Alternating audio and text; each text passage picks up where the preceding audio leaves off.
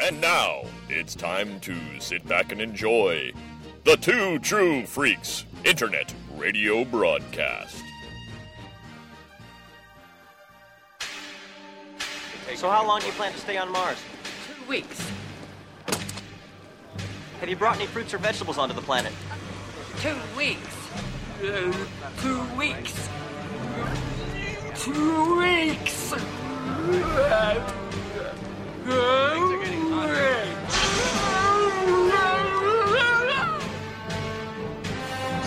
What the fuck did I do wrong? You plant Quaid! You planted on Mars! Get off your... Get ready for a surprise.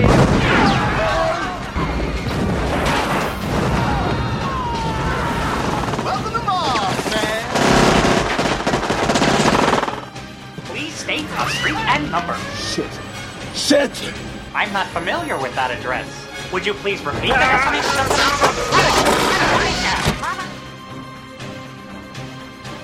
You're not here, neither am I. That's amazing. Where are we? Well, my boy, you're a hero. Fuck you.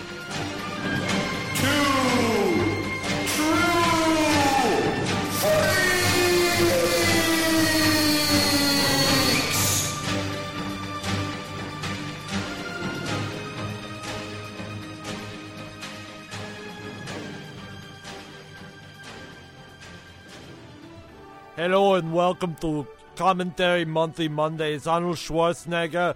We have a very good movie because I'm in it. It's called Total Recall, and it's going to be one of the most annoying podcasts of all time because Chris Honeywell thinks he's Arnold Schwarzenegger. That's not a bad Arnold impersonation. That's good, because get used to it, man. It's Total Recall night. I'm Chris Honeywell, and I'm here with Scott Gardner. And we've been doing a lot of Spielberg movies and movies that we've been approaching reverently, like The Rocketeer, that we've been just like, you know, besides stuff that Michael Bailey says. But, you know, I mean, we've been approaching much-loved material. Tonight, this is a much-loved movie. I gotta say, I love this movie. But this movie is like it's like junk food, but it's good, healthy junk food, but it is just fun in a bucket. Well, you know what? Speaking of Michael Bailey, you could almost take this as a kind of like, how can I put this delicately? Oh, piss on Michael Bailey episode, because he hates this movie. Really? So, yes, he does, and I can't figure out why. So well, I'm hoping then we can slander him because he won't be listening to the commentary. Although I'm sure people. On the other hand, I'm kind of hoping maybe we can bring enough to the table that he'll want to take a second look at it. But yeah, I mean, come on, Michael Bailey, do you have a problem with fun? Really? I think this is a good. I think this is a good, intelligent sci-fi movie disguised as a stupid action movie. It's Paul Verhoeven. That's his bread and shtick. butter, yes. man. Oh yeah, absolutely. That's why I think he's just so brilliant. Before the show started, I was trying to tell Scott he's got to see Starship Troopers, which is probably his most satirical. Just it's his most unapologetically popcorn, you know, fluffy-looking movie, but when you dig under the surface of it, there's plenty of great, fun stuff in there. And the same with this. Well, this was based on Philip K. Dick book, too, which is always full of, you know, great mind-fuckery and, you know, what is real and what is not, and always keeping you on your toes of it. So the combination of the two is just brilliant, you know, in this. And this was in Arnold's career before he became sort of a parody of himself. You know, this was sort of almost immediately after this, when the catchphrases got really stupid. But they're in here, but they're in the hands of a master director, and you know Schwarzenegger is doing real acting in this. He's which he does quite a bit, actually. You know, I don't want to say he's a bad actor. This was the first time, though. This was the first time that he was both billed as the lead, but also was trying to be a leading man. Yes. You know, he was really trying to overcome his muscle I don't know head. what you would call. Well, no, not. I don't know what you call it because he doesn't have a speech impediment per se. It's an accent. It's an accent that a lot of people have trouble with, and this was the first time that he was really trying to overcome that, and I think he does a good job. German accents usually, like in stereotype land, either mean evil or very smart. You know, like a Sigmund Freud type. Well, that's what I mean, evil. You know, just when I say evil, it's the Nazi connotation, or as like as a very smart scientist. Right. Yeah. Arnold's accent has been defined as just like. Meathead, although this guy has become a governor of a state and, made himself a lot of money and a lot of babies too, apparently, but that's another story altogether.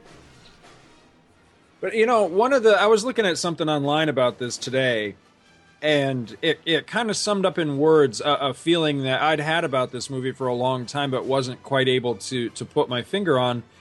And I think one of the reasons I've always really enjoyed this is that this is kind of the last of those kind of movies that we really, really enjoyed. This, from their heyday, like Star Wars and Close Encounters and Superman and movies like that from the late 70s right through the 80s. The movies of our childhood, because right after this, the very next big thing after this was T2, which heralded the beginning of the CGI era. And kind of the end of the old Hollywood special effects picture that was done as practical, because everything in this is practical. The only CG in this entire movie is the X-ray scanner sequence, which looks brilliant and, doesn't really immediately come to mind as CG. Because that effect would be so easy these days, Kids with their computers could do that effect these days, but back in the day, that was a really neat effect. Yeah, and they would, and like a few years before that, they would have just had to hand animate that, effect, or like render each frame on a computer. And well, real quick before we get started on this, I just wanted to give a word of explanation that we had thrown out movies. Basically we had a three-way tie going on the forum the last time around for Commentary Monthly Monday, and we have not forgotten any of those movies. We kind of have sort of a plan working with this, but basically what we had going on was we had a three-way tie between Indiana Jones and the Temple of Doom. Now, with that movie, we do plan to do that. However, now that we're doing Indiana Jones coverage on Star Wars Monthly Monday, I kind of want to just hold that movie in reserve, because eventually we will get to that movie in the course of covering the comics. So I would rather just get to it in the natural progression of that. Plus, we just did Raiders, and we've done we did Jaws as well. So I don't want to be too Spielberg heavy.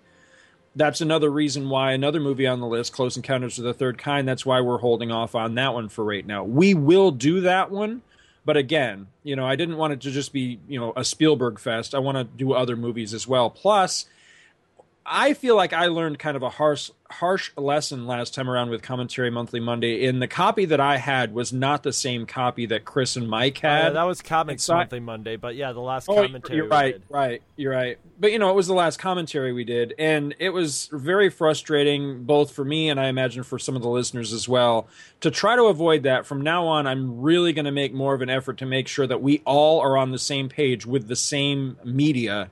So we're working on that, folks. Stay tuned for Close Encounters. We'll get that sorted out. The last one, of course, was Alien, and we have a plan for that one as well, because Prometheus is coming up, so we want to try to do something that will tie in with the release of that movie. So, again, we will address them all, just not quite the way we originally planned. So where does Total Recall come from? Honestly, that just comes from, I threw the idea to Chris, is like, it seemed like I'm always picking these things. Why don't you pick one? And Chris picked this movie, and I immediately jumped on it because it's a movie that I remembered really loving. However, I hadn't watched it in quite a long time. So I dug it out, rewatched it the other day, and I was like, oh, yes. Yeah, I did the same thing. I don't know what it was that made me think Total Recall. But something just made... Oh, you know what it was? Because they're making the remake of Total Recall. And I didn't think it looked that good, and I'm like, you know what? I'd like to do. because all my friends are going, oh, I love the way the new Total Recall is looking. I think it looks really good, and it looks like it might be more Philip K. Dick-like and all that. And I'm like, how are you going to make an improvement over Paul Verhoeven? You're just not.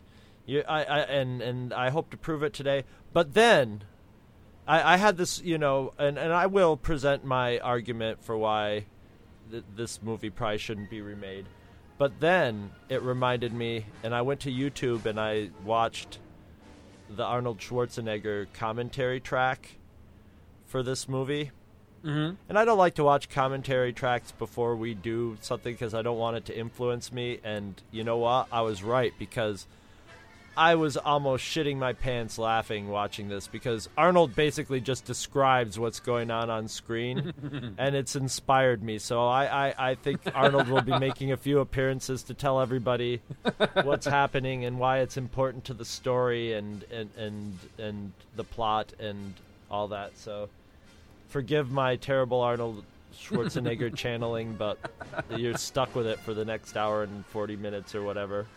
Well, there's two things I think this movie doesn't need. I don't think it needs a remake, and I don't think it ever needed sequels. No. And, because I think, especially the sequel thing, because I think that totally... It wraps it up itself up in its own little knot, Well, it destroys the fun of this movie, because the big thing for this movie is walking away at the end and trying to decide, okay, which was it? Did it really happen, or was it all in his mind? Did he just have a great vacation? Did he just have the best vacation he's ever had? Yeah, or did he have a psychotic meltdown, or is he really a secret agent? It's Philip K. Dick all the way through. Philip K. Dick's more mopey about it. Paul Verhoeven makes it fun. He makes mopey fun. All right. I'm paused right at 0-0, so are we ready to get into this? Okay, girly man. We're going to do countdown from 3 to 0, and when I say go, you'll go. 3, 2, 1, go. I can't tell if that's Arnold or Boris Badenov. So, Moose. This is the movie Boris company. Badenov will show up too. I was trying to think of a movie company when we were doing some movie or talking about some movie or doing a commentary or some shit not long ago, and it was Carolco was the one I was trying to think of, because they're gone now. I always think of them as Carolco. Maybe Carolco. that's it. I don't know. I think Carolco sounds more likely. It's really funny. The music and the just the beginning of this movie really has a Terminator feel to it. Oh, yeah. The theme and everything. So this is Jerry Goldsmith, and from what I've read or heard, this is actually one of his more popular and best received scores. I like the theme, and overall I like the soundtrack. However, not one of my favorite Goldsmith scores. I think he's got a lot of them that are at least that I enjoy more. But it's not a bad one. I do like the theme, though. I think the overall theme to it is Ronnie good. Cox. I like Ronnie Cox. Ronnie Cox was very good to work for, but he was very breakable. Coming right off of RoboCop, who Verhoeven also directed that movie. Yeah, Verhoeven has a good stable of American character actor tough guys that he likes to put in his movies, which I love all the tough guy character actors, and I can't remember the actor, but he's been in a bunch of Verhoeven movies. It's in the one we were just talking about with the bugs. Starship Troopers. Starship Troopers plays a drill sergeant, and I didn't know Dan O'Bannon had a hand in the screenplay and the story of this. His name is familiar. What else has he done? Oh, he worked on Alien. He's been involved in Star Wars movies. We just covered him on the Vault of Startling Monster Horror Tales of Terror. He acted in and was a writer, involved in Dark Star, John Carpenter's first movie. Practical models. Look at those. Look at those models of Mars with a cut mat in it. It looks like Classic. Planet Hell from Next Generation. This reminds me of 2001 and Episode 3. Episode 3, yeah. Yeah, it does. And another thing, that Verhoeven has a lot of pyramids in his movies, and Mars has a definite pyramid theme running in it. I'm wearing a helmet because you can't breathe the air in Mars. And I'd like to kiss her because she's a very pretty woman, almost as pretty as my babysitter. This is where I fall, and I'm very scared because I'm falling. Oh no, I broke and now the air, it hurts. The air hurts. Oh. Is this Sharon Stone's first movie, or is this just the first movie I ever saw her in? It might be the first movie where I'd like to say Fatal Attraction was before this, wasn't it? She Maybe wasn't in not. Fatal Attraction, was she? Sharon Stone? Yeah. Was she in that movie? Wasn't that whose hoo-ha you saw in Fatal Attraction? You're thinking of Basic Instinct. No, Basic that's Instinct. After this. Yes, yeah, that's yes. after this. Yeah, Fatal Attraction was Glenn Close, and you did not see her hoo-ha in that movie. See, I want to say that this might be maybe not her first movie, but this was like her breakout thing because she's in a Schwarzenegger movie, and then not long after this, she was, she was one of the stars in Basic Instinct. Is that a Verhoeven movie too? Basic Instinct? I don't think it was. I think it was Joel Esterhaus wrote it. Who ended up writing Showgirls for Verhoeven. That's one of the Verhoeven movies I have not seen, is Showgirls. Now, maybe I'm now prejudiced because she is a big star now, or had been at one point, but I do not see Arnold Schwarzenegger married to Sharon Stone. I can't picture that somehow. Really? Yeah. Well, for one thing, he likes ugly women in real life, and I think obviously. Yeah. Well, I don't, I think he does if you want to be happy for the rest of your life, don't make a pretty woman your wife. Although, he did that definitely didn't work out with his I'm sorry, I'm getting distracted now by Sharon Stone's almost breasts. Don't talk when there's boobies on the screen. God damn it. Do you not know the basic rules of Scott Gardner here? This is the part where I'm making a protein shake. You know, protein shakes are very important. I told the director Paul that I wanted to put protein shakes in the movie as a sort of subliminal advertisement for good health. Are you going to do that through the whole commentary? Yeah, I told you were going to hate me. But you said that was what he does through the commentary. That's what he does. He does. Yes, I know. I'm a sick person. Sorry. Verhoeven. I thought this idea of the wall TVs was pretty cool. Well, I like going back and watching these sci-fi movies from around this era because a lot of this stuff has now come true or something very close to it. Or is on they're talking about making video screens that you can paint on a wall now, so it would be technically very much like this. And there's hotel rooms in Japan that have big screens on the wall like that where you can put forest backgrounds or whatever in lieu of windows. Verhoeven's such a perv, man. I'm telling you. He has a certain type of woman, and we'll find out exactly what type in this movie in just a short while. But all his women are these, which is great because I enjoy that type of woman too. The athletic, sort of European style, Anna Kournikova sort of lady. And like all the women in his movies are always that set. You could tell he's casting them so he has them around the set so he has access to them. I know it. I know a movie director perv when I see one. Athletic and sleazy. Yeah, that's how he likes them. I just realized that Ronnie Cox looks like he's on DS9 and some of the shots of him there. Yes. The set, a lot of the sets are very DS9 and Star Trek on this. I noticed that when I was watching it before. Yeah, Oh, what man hasn't gotten a little and then watched TV at the same time? Come on. Yeah, but you're gonna watch Ronnie Cox while you got Sharon Stone straddling you. Come on, and you can't tear your eyes away from him. Yeah, whatever, dear. Come on. But that's just because he knows that it's not really his wife. Well, we know ESPN will still be around in the future. I'm going to have to buy some stock in ESPN. Yeah, exactly. I wonder what the hell year this is supposed to be anyway. I don't think it ever does say. No, that's always a good idea. Yeah. Not to do that. That's true. It ruins it for future TV viewers. She was kind of cute before she became a complete hoe. There's nothing not cute about being a complete hoe.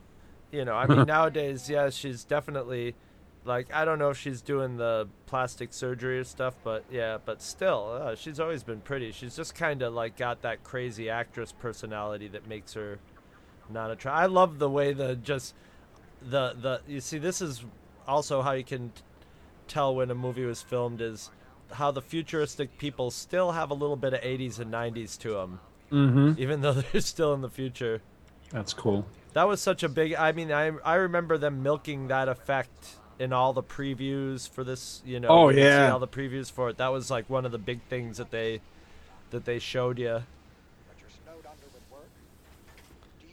And I like how the subway is just pretty much not that different than the subway nowadays, which really makes me... Well, what's funny is a lot of this stuff here was filmed in Mexico City, and all they did really to futurize it was they put those video screens in, which a lot of subways and buses these days have those already anyway. Have those, so, yeah.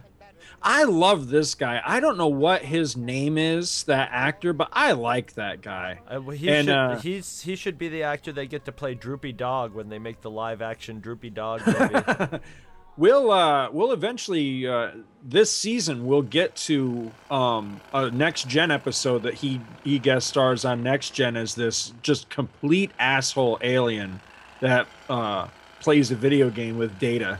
Oh, this is the part where I'm talking with my best friend Danny DeVito, and he tells me I'm stupid. I don't know, looks like I can't remember that guy's name either. What is it, Robert? Is it Costanza? Costanzo? Is that his name? I don't know, but he looks like George Costanza from Seinfeld, so it makes it all... I think you're right. It is... He usually has a mustache when he does movies. Did you ever see... did you ever watch any of Batman the Animated Series? Very little of it, but I have seen some. God, Arnold looks just like an action figure in this. He was the voice of Harvey Bullock, Detective Bullock in Batman the Animated Series. That makes sense. I love the guy's voice. He's got a great voice. He was also the asshole that has John McClane's car towed at the very beginning of 2. I'm trying to think. There's another movie. Let's bring a new car, pal. Yeah, there's another. It's worth of shit, but that's what he says. There's another movie that I'm picturing him where he was a really sleazy character, and I don't know if it was Men in Black.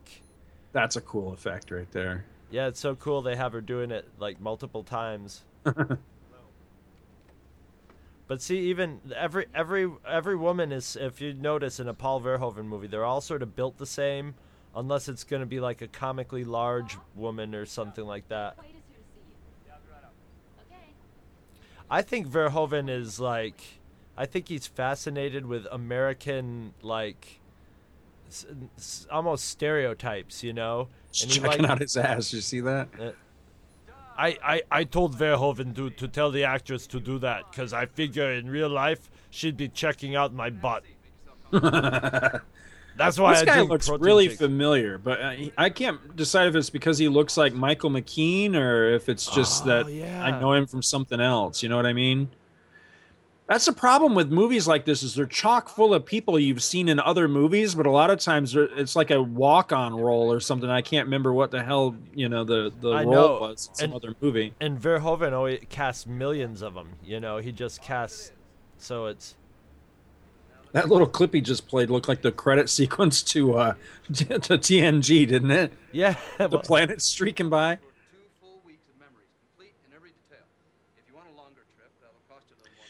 I guess I got to ask you right at the beginning of this. What is your conclusion at the end of this? Did it really happen, or was it all in his mind?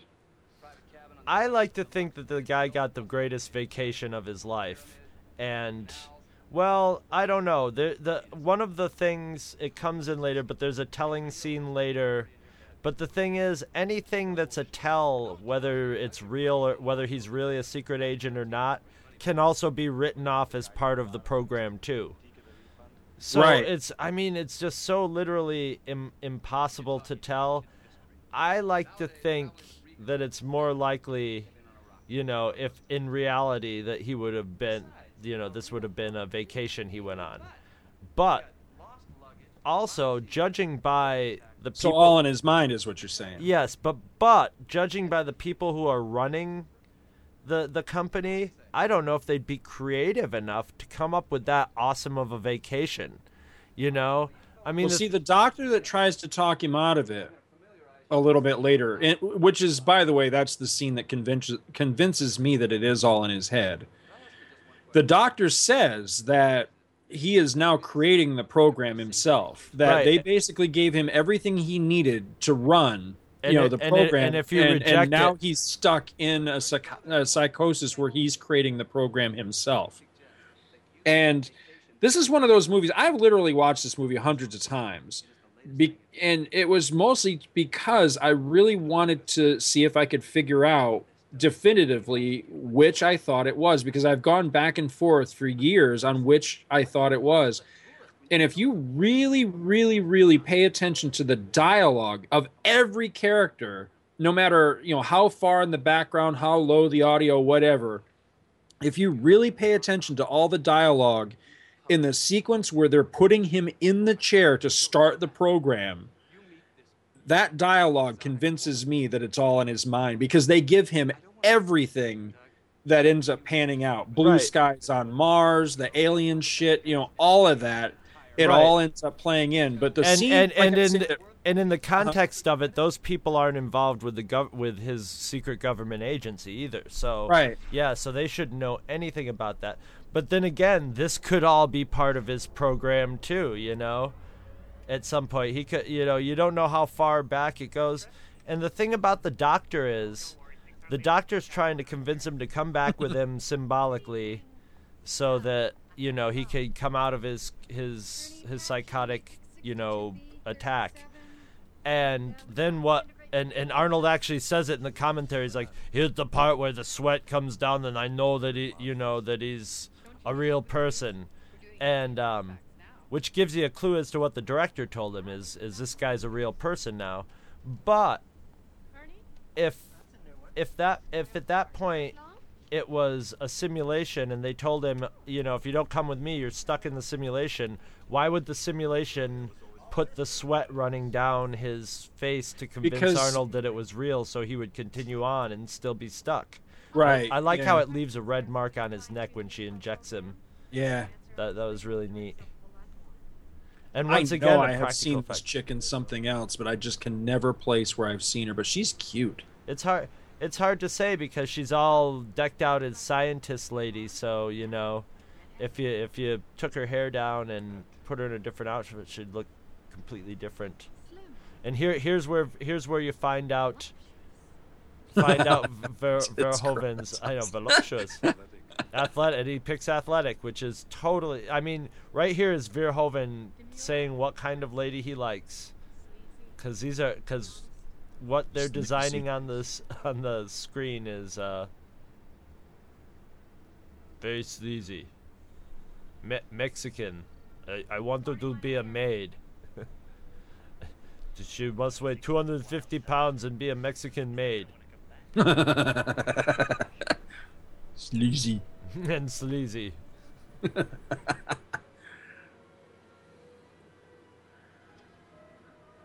I don't mean to be cruel, but that woman is fugly, in my opinion. The one that he ends up falling for on Mars.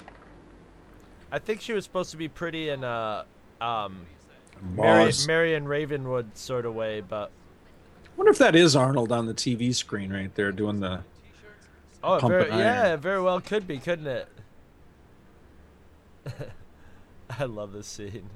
What is it? You better get down here. I am with a very important client. It looks like we got another schizoid embolism. Oh shit. Yeah, somebody sitting in the office getting their thing, they hear the word schizoid embolism. It can't be. This is my favorite right here. This is the part where they told me to scream real loud.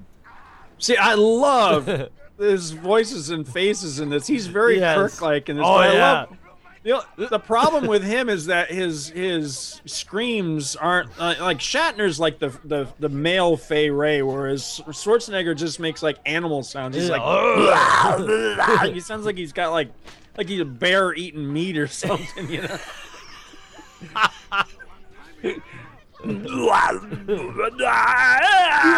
Yeah. Ow! Ow! Ow! I love this. This would probably how it would really be with Schwarzenegger. It's just like giving him enough tranquilizer for 15 elephants. Then he just peacefully takes a nap. Lucky they didn't kill him. Yeah, exactly. Are you all right? Listen to me. He has been going on and on about Mars. He has really been there. Use your head, you dumb. That guy almost looks a little bit like Max Headroom, too. He's got a little Max Headroom to him. Why not? Because we haven't implanted it yet.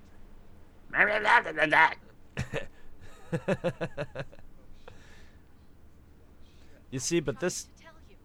Someone has I was gonna say this adds to it being him really being a spy, but this could also be the program kicking in at this point. I love that. How many times have you ever just slapped a coworker while having an argument with him? Just slapped him down to the She ground. looks so familiar to me, but I just can't place her where I know her from. refund his money. And if anybody comes asking, we never even heard of Douglas Quaid. Future cars. Now, do you know who this is playing the Johnny Cab?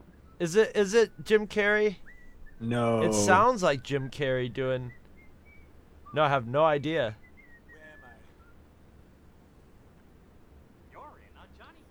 It's Robert Picardo, who went on to be the holographic doctor on Voyager. Jesus Christ, that guy's never going to be allowed to play a real human, is he? Well, he's probably thinking, what the hell's wrong with me?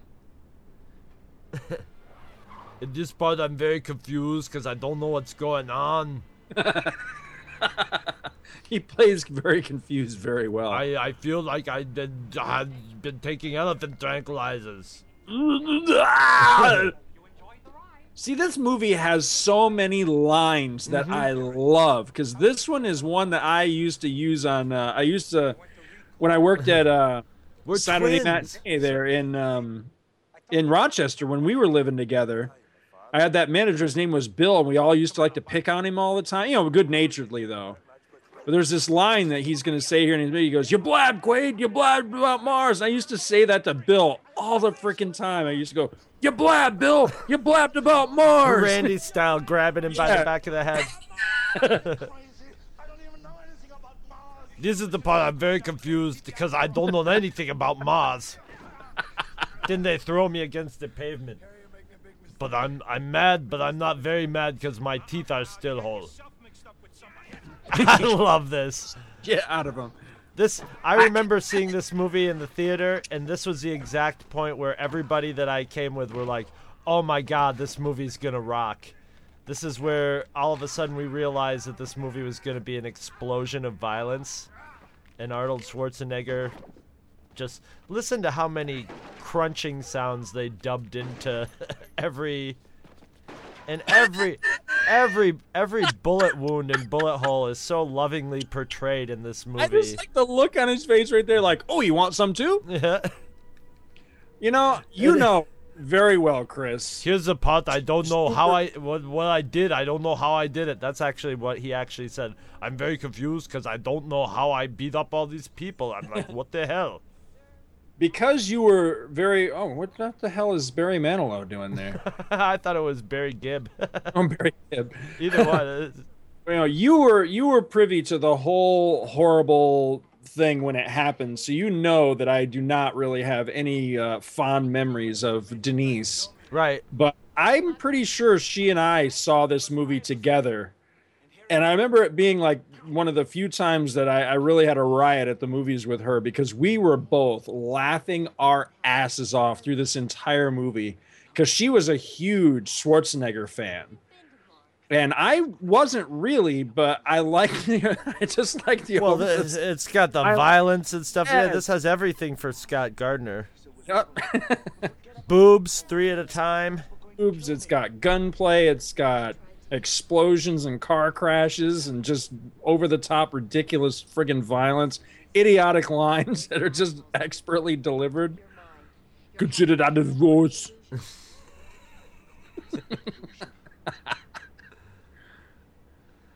I've got it too. God damn, I love that little outfit she's got on right there. So did Verhoeven. He picked it out specially for her. I know he did. I'm kidding. Ironside, he is. Oh, I love that guy. He's got the eyes of a killer.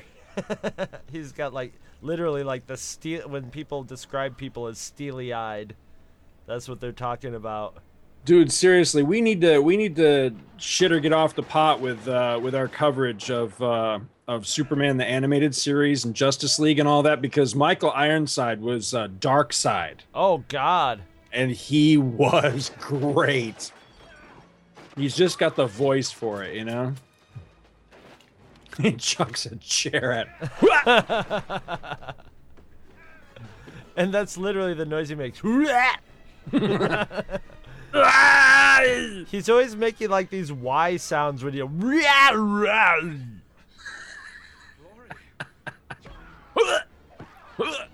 During the commentary, in the commentary during that part, he goes, "Ow, ow." Jesus. I love that. And at that part, he laughs in the commentary. He goes, "Ha ha ha." Oh shit! All right, I sympathize right here because I've been attacked by a crazy bitch with a knife too, and it's not fun. Let me tell you. Ah! Jesus. Stop that shit! Speaking of the Kirk moment, he gets the classic Kirk slash across the chest right there. What's your dog? What'd you say? You're a dog? What? What's your dog? If you shoot me, you're gonna blow your forearm off, you idiot.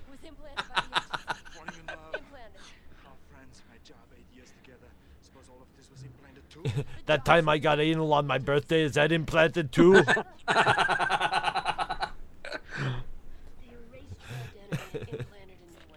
Can she bend over just a little further, please? That's exactly what Verhoeven said. Thank you, drive through. Miss Stone, could you bend over just a little bit more?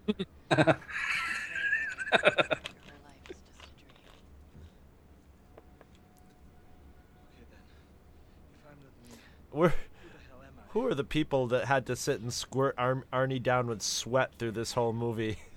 I hate to be... Get some more on his shoulders. His shoulders aren't sweaty enough. I hate to break up this little conversation, but you're bleeding to death, asshole. Did she not just cut right across his wrist? Yeah, but it was just a flesh wound. It's not a tumor. It's not a tumor. Oh, yeah.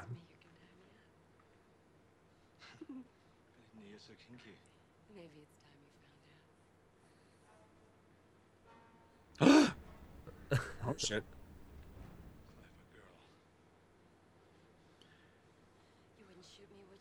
This movie is chock full of bit actors that I really like that I have no idea what the hell their names are, because there's another guy coming in. Oh, he just pulled a Kirk. Yeah. Except he didn't kiss her first. What the hell, Arnie? You know what? Kirk should have had more Schwarzenegger-esque one-liners. After he punches out Sean, he should have said, "Nice knowing you." No, they gave Kirk whole lines, you know. I mean, "I have had enough of you" is probably as close as you're going to get to an Arnold line for Shatner. "I have had enough of you." I can't even do it. I've had enough of you. Nice perm. I love it. The bosses are just always kicking, or coworkers are always just kicking each other's ass in this show. All right, this is another reason why I don't understand why Michael Bailey doesn't like this movie. Because that dude walking around right there, that dude with the tricorder, he was Captain Cold on the Flash TV series that I know Mike is a huge fan of, just like me. So I don't know why he doesn't like this movie, because that guy's cool. So he should like it just for the presence of that guy. guy. Just because that guy's in it, absolutely. Come on, it's got Schwarzenegger and it's got Captain Cold in it, and it's got Darkseid in it. Come on. Jesus Christ, come up for air already. I could taste Schwarzenegger on you. So that's what Arnold's... Well, never mind. Tastes like goat sweat and sauerkraut. That's disgusting. Did you see that one guy almost tripped down the stairs? He almost did a header. I'm not throwing people out of the way. Uh-oh. I like how he stops in the middle of it to look both ways. Oh, this is where I realize the helmet's doing that. This is a great effect right here, though. It really is. That's cool as hell. That's not Schwarzenegger either. That one security guard just gave up. Wow, fuck it, he ran away. Somebody else is chasing him. They'll get him. And he just turned away like, I ain't running after that guy. I got a fresh box of ding-dongs down in the break room. I'm not going anywhere. I love how all the people that get shoved out of the way in this. Well, that's what happens when you're a top-secret government agency. You just get to... Yeah, That's something they don't do enough in movies these days. When they're having a chase scene like this, just throwing people off escalators and over stairs. I love shit like that. Now, get out of the way! Now here comes something implausible that I've never figured out. All these bullets and it's pretty much not this part where he's using this guy as a human shield. This is future guns. Those guns are just riddling people. Don't you know anything about guns, man? Two things that they don't go through is dead bodies and balsa wood crates. Did the A-Team not teach you anything? I like that he just look at the dead bodies. I know. There's just blood all over the escalator. Squish. They even put a squish noise in when he stepped on that body. That's why I love Verhoeven. He just throws the blood at the screen. Somebody should have stepped on him, made that squishy sound, and then they that was one wussy ass window. Whoop. Then they slip on the blood afterwards. I think that's a first, though, that I've seen of somebody busting a window and getting into a subway car. Hey, mellow out, dude. He does good, crazy person. It's just your job.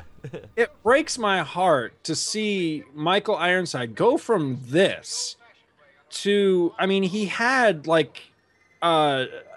such a bit part in First Class that, I mean, if you didn't know who he was, you'd never even realize he'd been a star at some point. It's like, how do you fall that far, you know?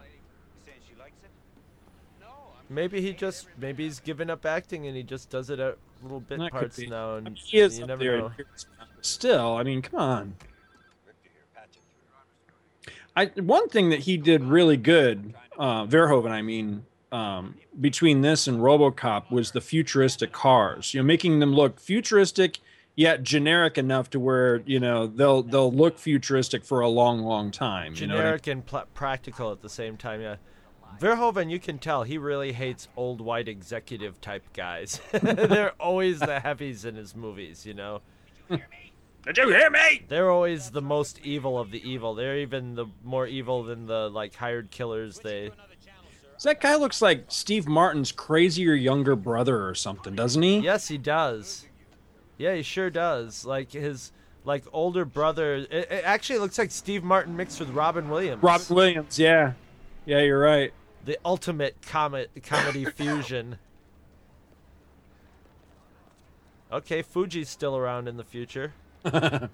Oh, Philips. Oh, we can see. We can see who got their product placement here.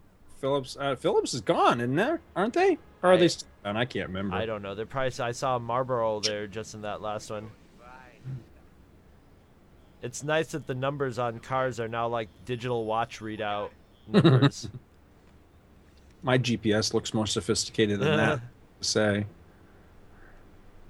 what a scroungy ass apartment. I was gonna say somebody's been like pawing the walls with dirty hands or something. You know what? This reminds me of that little apartment he's in right there. Look, it's Michael Landon.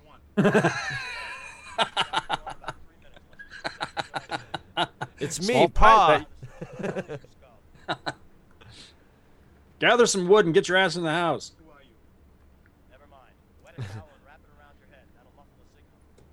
I love this. Take off all your clothes and stick a baseball bat up your ass.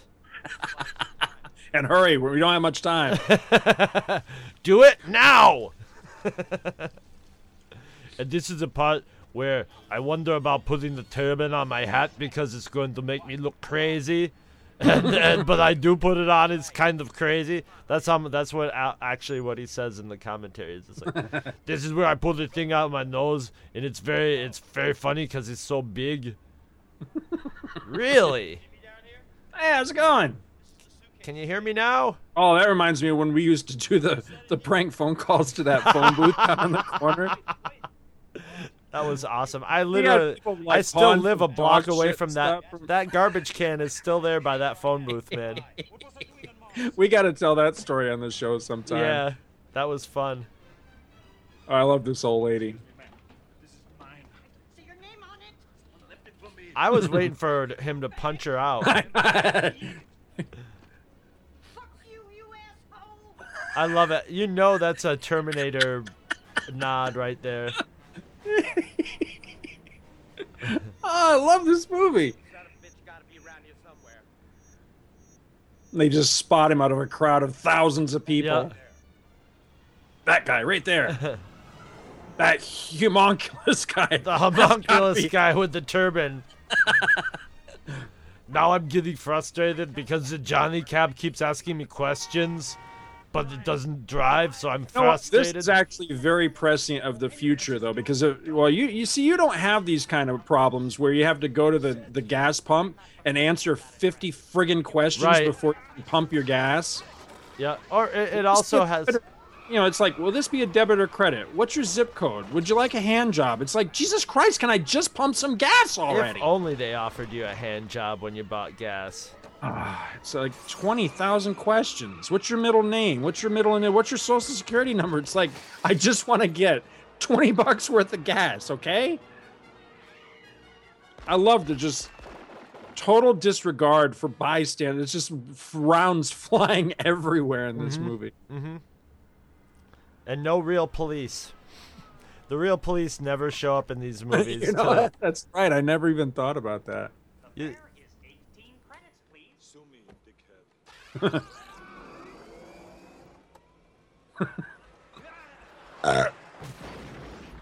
All right, what makes it explode in a giant fireball like that? I don't know. You know that thing can't have that much gas. It looks like some sort of electric vehicle, actually. Exactly. I would think that it would be... Maybe it was hydrogen, but wouldn't hydrogen make, like, one hellacious mushroom? I don't know. That always struck me as odd that it blows up like that. Like it had this just, giant gas tank in it. He can't just, look at those rats. They don't give a shit, man. He just threw that stuff off there, and those rats they probably smeared peanut butter all over. I like the Monopoly money of the future. Oz money. It's red. Well, whoever does, what do you call that? Lemonading. They're still around in the future. Hey, it's a risk communicator right out of Star Trek The Motion Picture. He just shoots without even going. Who's there or anything? Could have been a little the Night Watchman, Yeah, exactly. Keys or something. Jesus Christ. Lunatic. It's old man Flynn, the Night Watchman. You just put a round in his head. 2 weeks before he was going to retire. Good work, Arnie.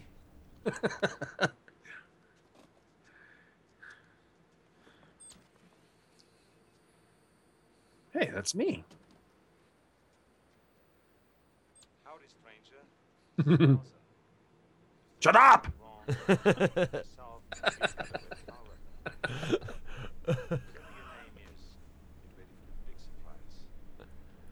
Get ready for a big surprise. You'll hear that later. Yeah. I'm trying to remember, wasn't there a trailer that everybody got all psyched up about? No, I know what it was. When this came out on videotape, I remember there was the first teaser trailer for T2 was on the videotape, and people were freaking minds over that. Because that's the one that showed the T2 being built. Yeah, the like factory production, the factory line. Yeah. And then that mold came together, and you saw like the gears turn and everything, and it locked together like a Play-Doh mold. And then when it came apart, it was naked Arnold standing there. And when he opens his eyes, they glowed red, and it just said like T2 coming this summer or whatever. But I remember that. I remember watching that like over and over and over. I remember you telling me about seeing that and going, "Oh my God, I'm so psyched." And then it came out, and I was like, "Nah, whatever."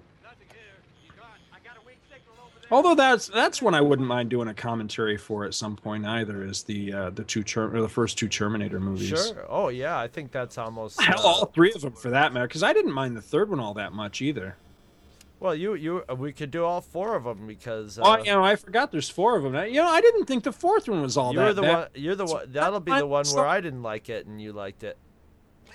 Oh, I hate that when you got a Krusty that's way on up there like that.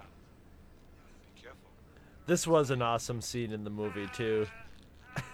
He spent a lot of time distorting Arnold's face in this movie.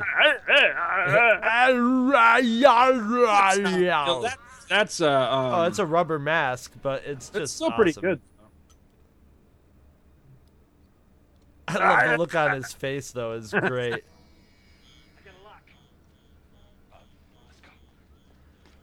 There's so much in common with Robo, seeing that they love empty warehouse buildings and factories it's gonna be the same place for that matter. Yeah, you're right.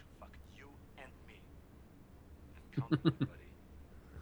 Don't let me down. Okay, buddy. I am my buddy.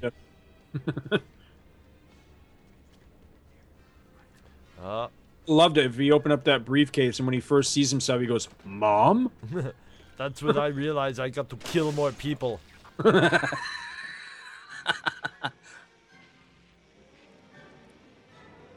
was a pretty smart idea. Uh-huh. Here, Mickey.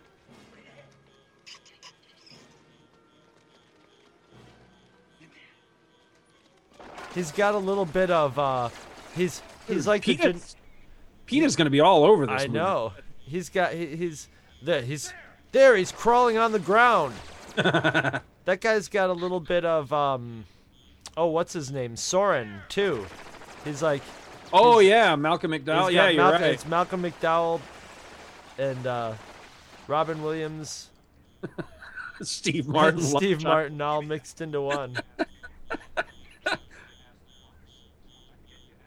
So surprised they didn't just.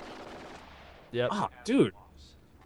Yeah, look at that rat jelly. Not only was that just uncalled for, but he fired off about 24 rounds to do that. Yeah, exactly. It's a good-looking spaceship. Yeah. Well, I like how they bring it into the scene there with the glowing engine and it all distorted like that. Yeah, Some great model work here. Still prefer this over CG. Yeah. I mean, really, and another thing is, with the remake of this movie is the special effects. It's not even like, we'll make it and the cheesy special effects will be fixed. They're just not that cheesy. Tigile! This is a great scene. Yes. One of these days, I'm going to go somewhere and just wig out and start pulling my cheeks and going, 2 weeks! 2 weeks! Just to freak people out. Are you going to dress in the same outfit and everything? I just might, actually. You know what? That would be a great Halloween costume right there. All right, that dude in the beret that just walked by. Yes. Remember that episode Neutral Zone of Next Gen? Yeah. He was one of the two Romulans. Oh, okay. He's the one that says we're back. And then on DS9, he was the main bad guy. He was Gul Dukat, the head Cardassian guy. Of course, that's a few years in his future at this point, but.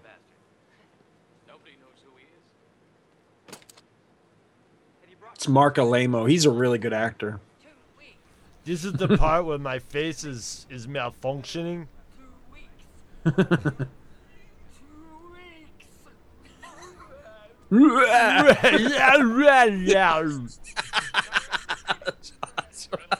I love the look on his face when he looks back over his shoulder and then looks back over again. It's just like.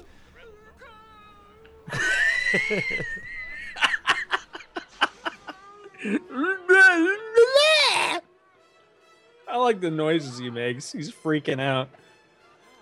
People are like, what the hell is wrong with that woman?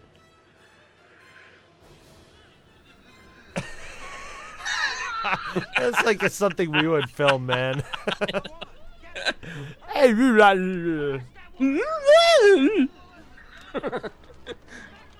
It's awesome. Your Photoshop job on this was phenomenal, by the way. I loved it. I want to be able to just take my ear out like that. I got a question. Where was that rod that just came out of the ear? That's just physically impossible. It would be like in his face. Well, see, he's a model too, which is the weird part right there. His head was a model for just a moment as it did that. Get ready for a surprise. Boom! Oh, that's awesome. Stupid ass. Yeah. That was not smart. You would think in Mars they would have guns that were programmed not to fire anywhere where you could compromise the atmosphere like this. You would think that they would have windows thicker than the windshield on my car too, you know? And who wants to go to Mars? It seems like in this movie every 10 minutes people are getting sucked out windows and having their eyeballs jiggle out of their heads. No. The sound design in this movie is so great. You could hear the leather on that guy's gloves going as he let go. That was awesome. No! That's of course what everybody yells as they're just about to get sucked out anything. No! Somebody get caught in the door though. That never happens. Why doesn't anybody go, I regret nothing? Every time I jump off a building in Saints Row, I do that.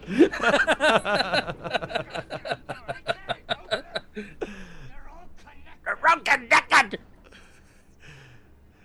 That reminds me of this. That reminds me of the scene in Star Trek 2 where Scotty goes, "He's dead already." Oh, here's that big biker dude that I like so much. I think this is the scene. Where is he? Is he there? I'm gonna cut that. I don't know. I'm gonna cut that line. There it is. Yeah. Oh, he's been in a million things. Yeah. Yep. It's Larry the Cable Guy. Let's get her done with that alien shit inside. It's a rumor. That's a rumor, isn't it? It's not a rumor. It's not a rumor. It's not a rumor. That's a great effect right there. Because you go from a live scene to a model right out the window. Flawless. Yeah, and into this great tracking shot over the mountain. I'm going to cut out that line. Here's that big biker guy I like so much and use that in future podcasts.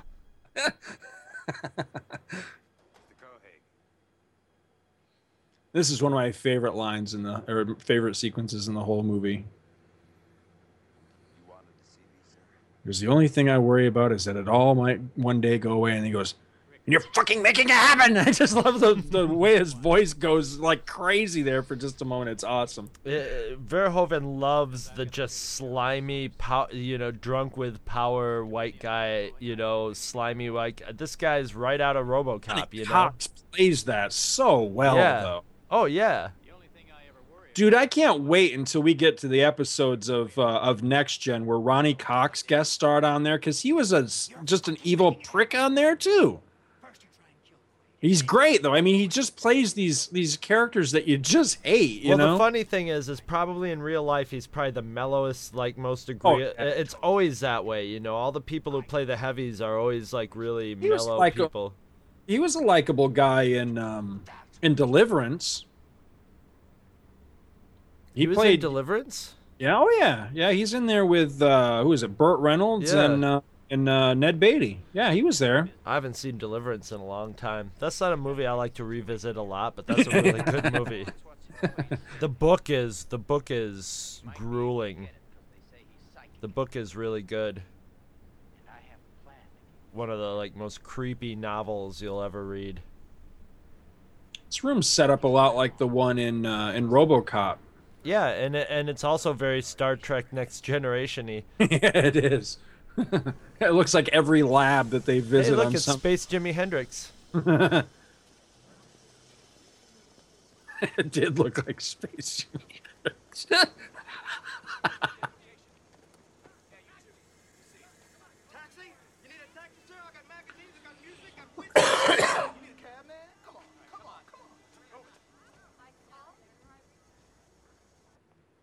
Hilton's still around. All right, there's no way I'm sitting by the giant glass wall. Exactly. You know, especially in these days, they could just have video so you could see the outside of Mars if you wanted to, if you were...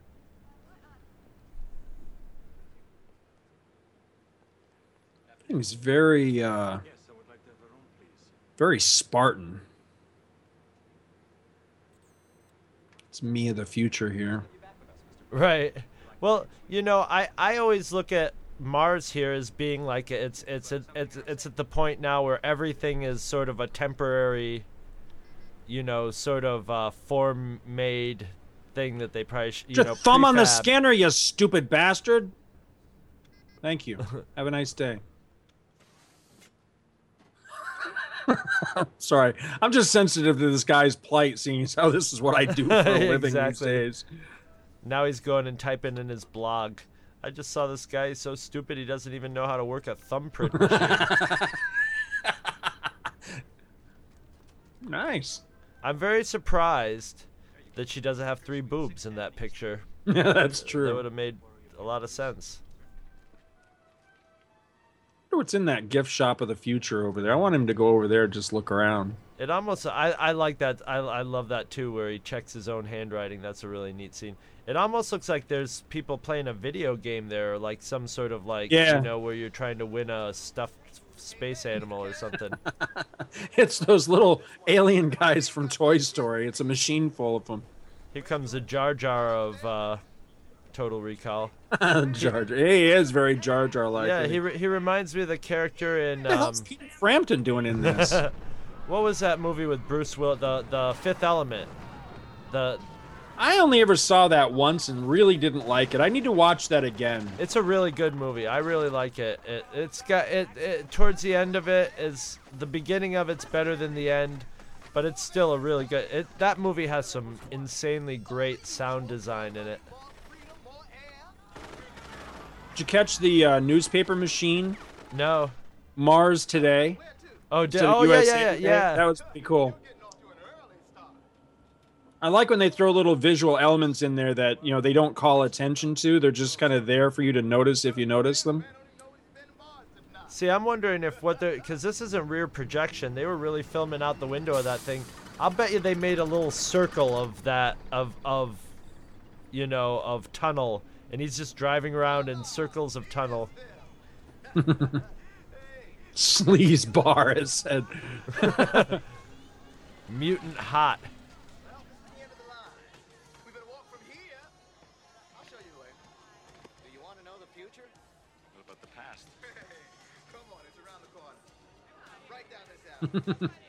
Pepsi's still around. Pepsi's still rocking their retro image too.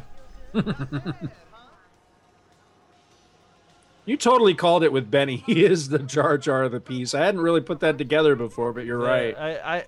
I always get annoyed when, like, the only black character is just like, hey, man, I'm the jive talking, blah, blah, blah. And then guess what? They always turn out to be, like, spoiler alert, like a turncoat or a coward or something, you know? There was a Jack-in-the-Box in the background. Did you see that? Oh, Yeah, there it is right there. I think that's a sharper image, too. Is Jesus it? Christ. Yeah, I wish we had new stores in the mall in the future, man. That's kind of boring. Isn't that same guy walking around in Star Wars with the spaceman with the helmet under his arm? Yeah. He did. He looked like a lot like that one in the first Star Wars. Here's your cantina scene for the movie. It's the most brightly lit sleazy cantina ever. Oh, they should totally CGI Dexter Jetster, whatever the hell his name is, big forearm guy into this. Yeah. And some of the waitresses on wheels.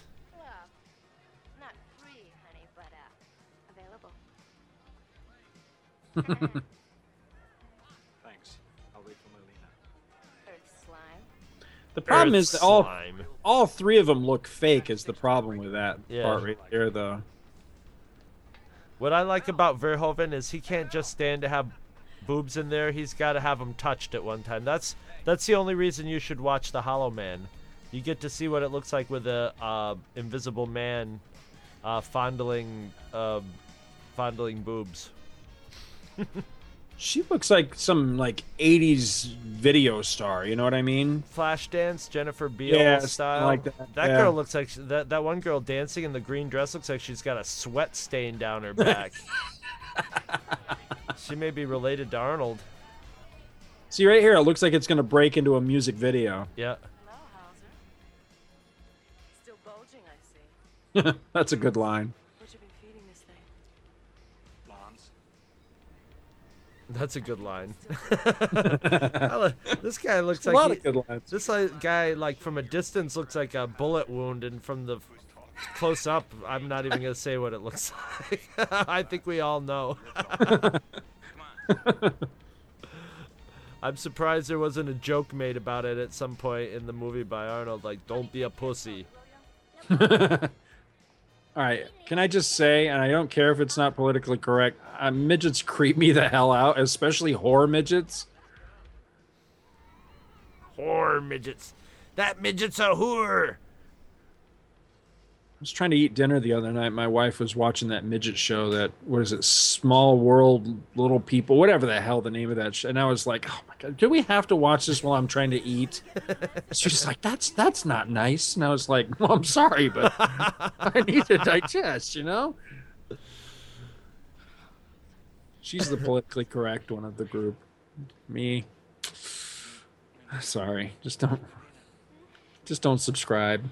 I gotta call it like I see it. And midgets are damn creepy. You should get back in the ATM machine and leave me the hell alone. I love midgets. I would even do dirty things to that midget lady in there, even though she had bad 80s hair. You are so wrong. I would like to throw one, I would. though.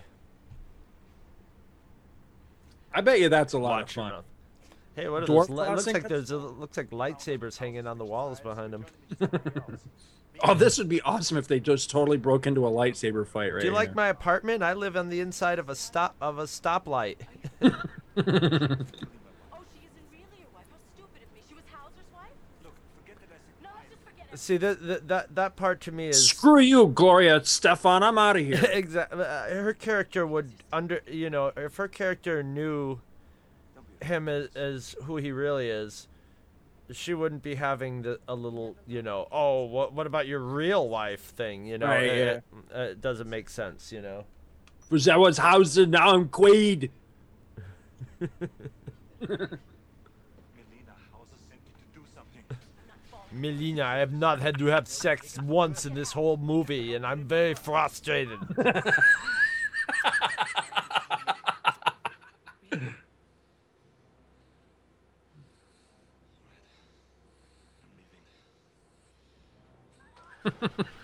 My wife's exposing her vagina in other movies, and I don't know. I'm very pissed off about it. See, he had to have a scene of what is that other guy doing? He's got her leg. I think he's giving her a gynecological exam. Is what he's doing. He's like, he's the house doctor. He's just checking out. Not everything. that I'm opposed to that sort of thing, but right there in the middle of the bar. They still have. It's good to see they still have light beer in the future too. What are you looking at, Rutger Hauer? He is a little Rutger Hauer looking.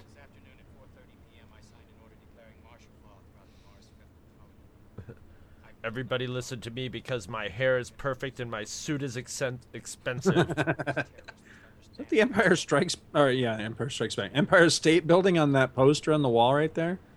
At least he got a nicer hotel room on Mars. Yeah, but then he's got that camera bulb right in his face while he's trying to sleep. This is literally my favorite scene of the whole movie right here. You see, it's funny because a lot of this guy's awesome. A lot of the mindfuckery movies after this have, taken a lot of cues. So this scene was. I remember in this movie, and also Philip K. Dick has become more well known, so people understand a lot of the concepts of this sort of stuff in the virtual reality sort of stuff. I mean, how many years before it's 20 years before the Matrix, right? Something like that. And Can I just say, if your last name is Dick, change your name already. This guy's in Bill and Ted's Bogus Journey.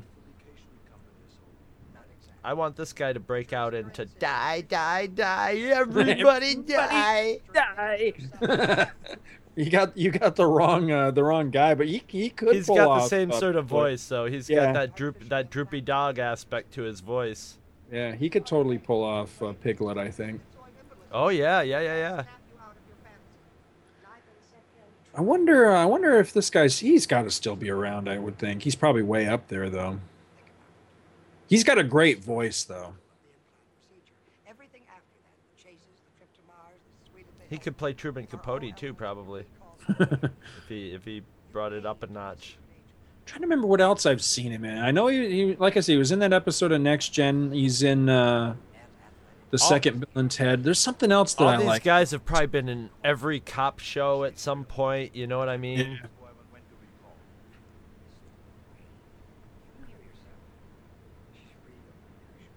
See, I like the points that he makes in this. What I like is that one of the moments of this that I really, really like is up till now he's been very, professional salesman. You know what I mean? He's yes sir, no sir, that sort of. He's got that professional demeanor. But there's a great moment where right here is where he turns threatening. Right at this moment when he introduces a wife, that's when he starts. Right.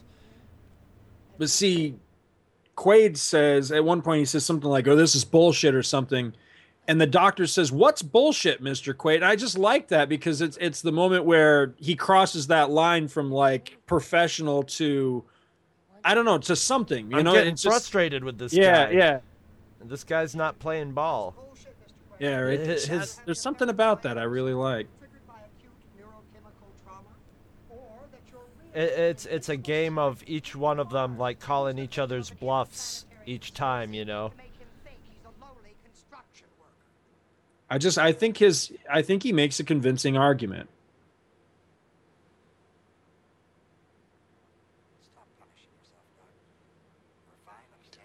I don't know. In my mind, the way I look at this movie is that the doctor was telling the truth, and the bead of sweat was generated by Quaid's own mind to give him an excuse to shoot him in the head. To give an excuse to continue with the delusion. Yeah. Because he doesn't really kill the doctor, because the doctor says it doesn't matter to him one way or the other, but if he kills him in the simulation, that's it. He's signed his own death warrant because he's going to stay in it until he's lobotomized. And this is a total, Matrix moment, right. Well, the first time I saw The Matrix, I wondered if they got that idea from this movie. Swallow the red pill and you'll be out of the dream or whatever. Yeah, they probably claim they didn't. Wasn't it a red pill in that one too? I think it was. It was either there was a red pill and a blue pill that he had to choose from. Right. I don't remember which one was supposed to be the correct pill. You see, I figure that I figure it could go both ways because this guy's starting to panic a little bit and really like, go out on a limb. Do you see it as panic? Because I don't see it as panic so much as he's really trying to get through to him. You know what I mean? He is, but at each point, Quaid keeps calling him, and he's thinking, this guy's not going along. I'm going to have to push it harder.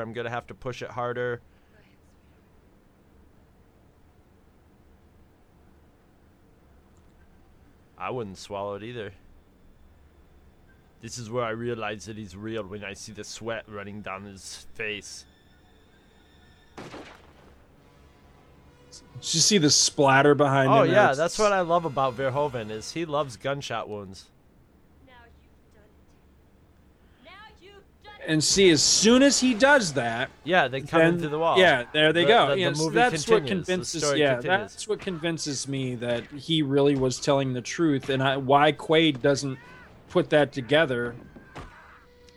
Or at that point, Quaid actually decided he wants to stay in the simulation. Right. I would want to stay in the simulation too at this point, even though I keep getting kicked in the nuts over and over and over again. But see, these little things right here, like his wife just showing up out of the doctor, for that matter, the doctor showing up out of the blue from Earth. Then she shows up from Earth, and then it's never explained. How did the bad guys find him that quick? The minute he kills the doctor, this, like you said, the story resumes and the bad guys. Well, I assume it this way: the bad guys sent the doctor in to try and get him peacefully. And they were waiting, and the second they knew they weren't going to get him peacefully, they said, okay, go in and knock him out, So it started out... How do you convince that doctor to come all the way from his business on Earth to Mars just to do this for you? How do you do that? Guns and money. Obviously, this guy has corporate... Avon! Now, wasn't that guy who just got shot down, wasn't that the Michael Landon guy? Was it? I think it was the Michael Landon guy that, quote unquote, helped him out. And they tell him right here. Yeah, it is. I like how they're both surprised that the other one is able to hold their own against the one. What's she got all over the back of her suit that looks like... I guess it could be blood for the guys that got shot. It is. She's covered with blood from everybody else's splatter. I love that. Fuck you.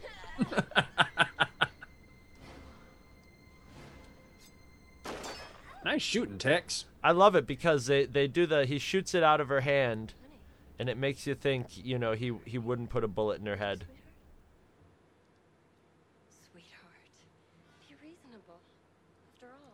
If she had a gun, why was she wasting time playing footsies with his girlfriend? Why didn't she just shoot her? She wanted to make it personal.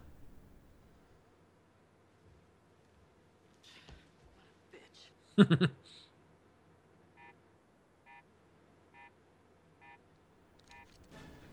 I like this scene too, where he finds his girlfriend. Looks like Princess Di walking by right there. See, I like this one because, again, I don't see it as just a dumb action. I think Arnold is really, I think he was stretching. Does a good job. He's not a bad actor. No, he's not. He really broadened his scope with this movie because he's truly acting. I mean, that little moment with the little look that he gave Melina right after she said, "What a bitch." I mean, it was just a little touch, but that for him was a stretch. Not a stretch, but a he was broadening. You know what I mean? Because that's something he couldn't have pulled off in his Terminator days. You know what I mean? That scene there with Michael Ironside, from where he first walked in and sees all the bodies, and gives this look of like, oh Jesus Christ, until he sees his wife. Is some great facial acting on his part. This guy's hair is just ridiculous. It must be his natural look, though, because he looked exactly the same on The Flash. Of course, they were both filmed right around the same time, but still. See, I like this. He walks in there fully prepared to shoot them. Oh yeah, in cold blood, and it's Captain Cold that has to stop him from busting the dome.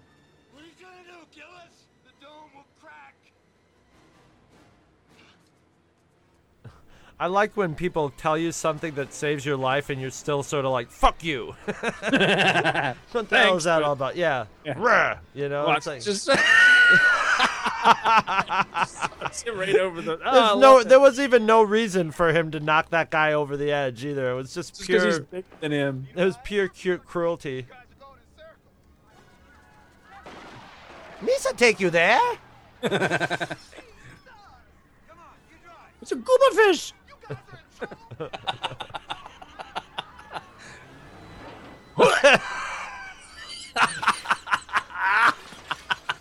Hey, at least they don't make safety glass in the future anymore.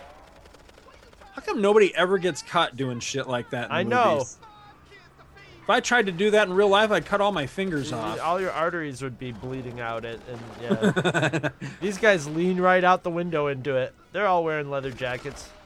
You just keep your head, hands, and arms inside the vehicle at all times, dumbass! Hiya! There's a lot of just great faces and screaming in this movie. I love it. Yeah, I mean, how are they going to top this in the remake? Why They're did just you not. use the bazooka in the first place is what I would like to know. You forget. Sometimes you forget you're carrying around a bazooka. It's the Blues Brothers.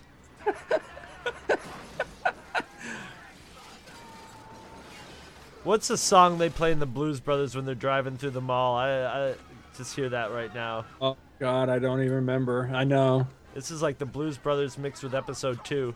I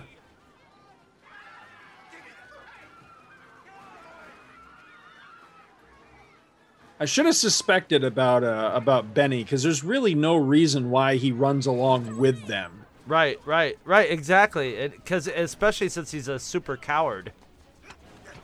Because at that one part he says, well, now they're after me, and I'm like, no, they're not. Yeah, exactly. You could just walk away at any point in time.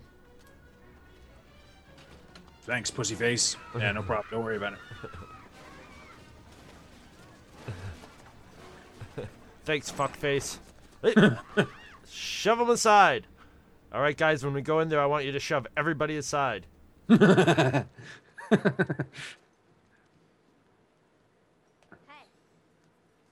wanna have some fun? Yeah. We're gonna. It cost us $50,000 to make those fake boobs. We're gonna use them as much as possible.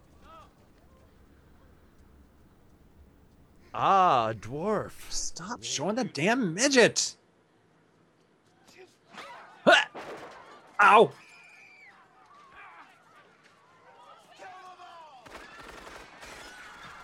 What? Aw. Every bullet wound is just lovingly splatters. Oh, I forgot that Steve Martin gets it. Yeah, right in the gut. He did. Ow. Just the sheer number of submachine guns they've got in the future everywhere It looks is unbelievable. completely ridiculous. Whoever's selling bullets in Mars is like the happiest. For one, just would you even allow all these weapons on Mars with all the glass? Yeah.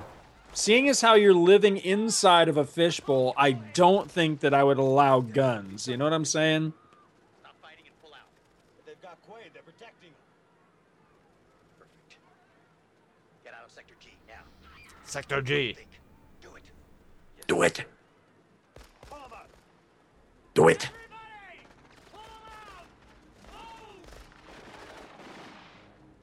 All right, just let me get a few more rounds off first.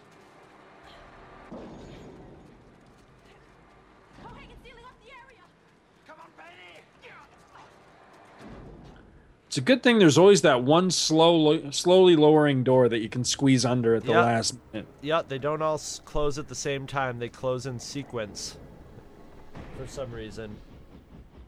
That's a really good sound effect right there. I like that. Oh no.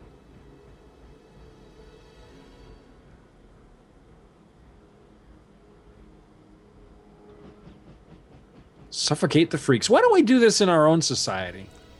I would watch what you say with a show called Two True Freaks. What I wonder. Good point. What I wonder is why they have these giant slicey fans with no kind of mesh over them and stuff, with little kids and midgets walking around. Ew. Are you Cher eyeballing has me? definitely looked better. Are you eyeballing me? You're a dork. That was a good one. My drink is all gone. I gotta sit here parched through the rest of the movie. Yeah, well, we're almost getting through it.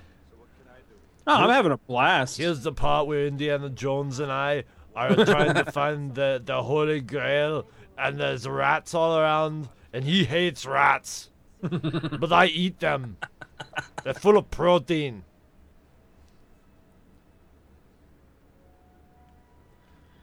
That corpse makes me horny. Whoa.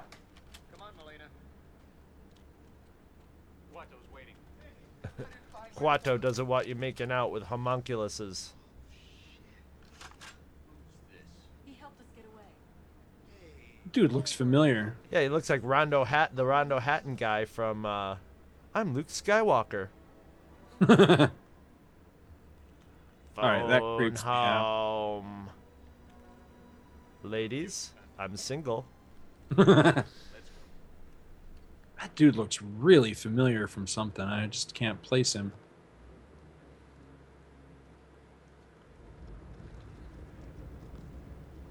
Let me just swing this 10-ton rock door open for you.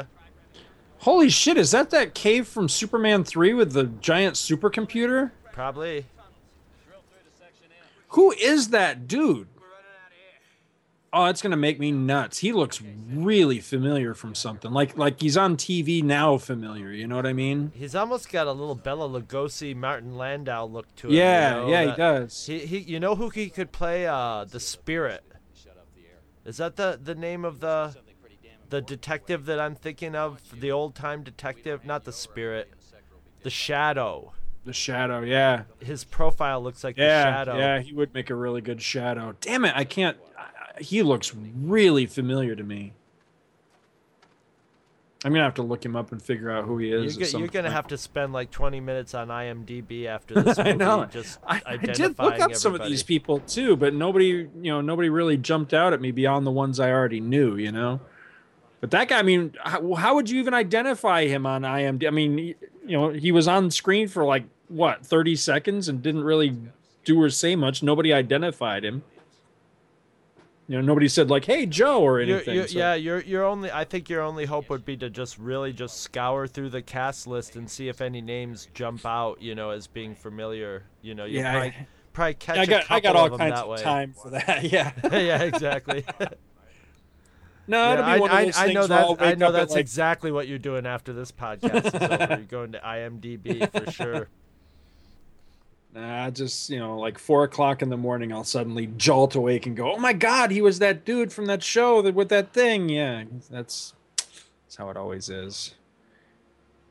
Dude, are you taking a piss in the corner? Exactly. It's just like, what?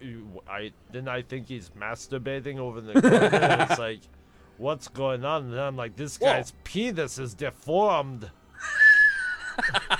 This had people going in the theater. People were just like, "What the fuck?"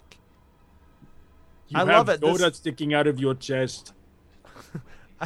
I love this movie. It just gets weirder and weirder and weirder as it goes on.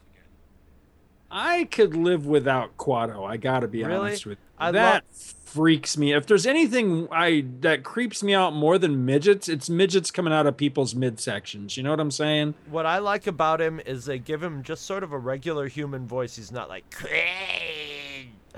he's like, and open your mind.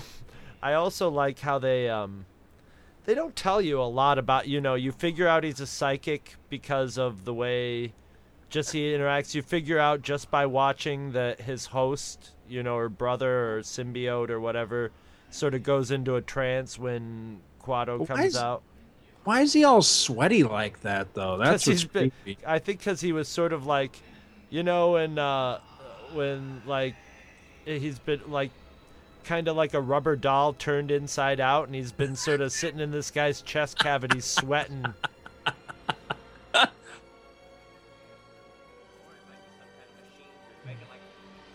This is some excellent, excellent special effects and model work here. See, nowadays they do that digitally, but this is all, way before that. So those quick cuts and zooms, it's beautiful. This is a camera on a crane over models, yeah. And then with just a nice cut into this. The sound design in this movie is really great because in the first scene you can hear them talking, and then it's just very seamless. If I'm not mistaken, I think they won some sort of award, like an Academy Award or something for that. Plus, I think it's the same sound designer that worked on RoboCop, if I'm not mistaken. Well, if you and the cinematography is also brilliant in this. If you notice, there's not many long shots. They keep everything really close, so they can use these little sets, but you still get this feeling of like huge size when they need to, and space and stuff. It's just very smartly done. Live long and prosper. Yeah, exactly. Nice.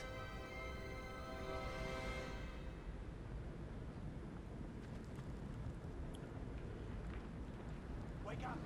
Wake up! Come on! Wake up! The little thing where Arnold woke up was a little cheesy, where he's like, "What? What? Step out of it now!"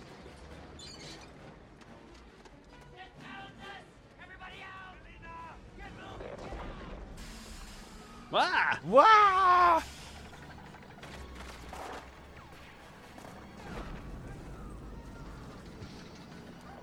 People just make a habit of coming through walls in the movie. I like how the dirt, though, is red, When the walls come down, like the dirt in the bit in between is Mars red.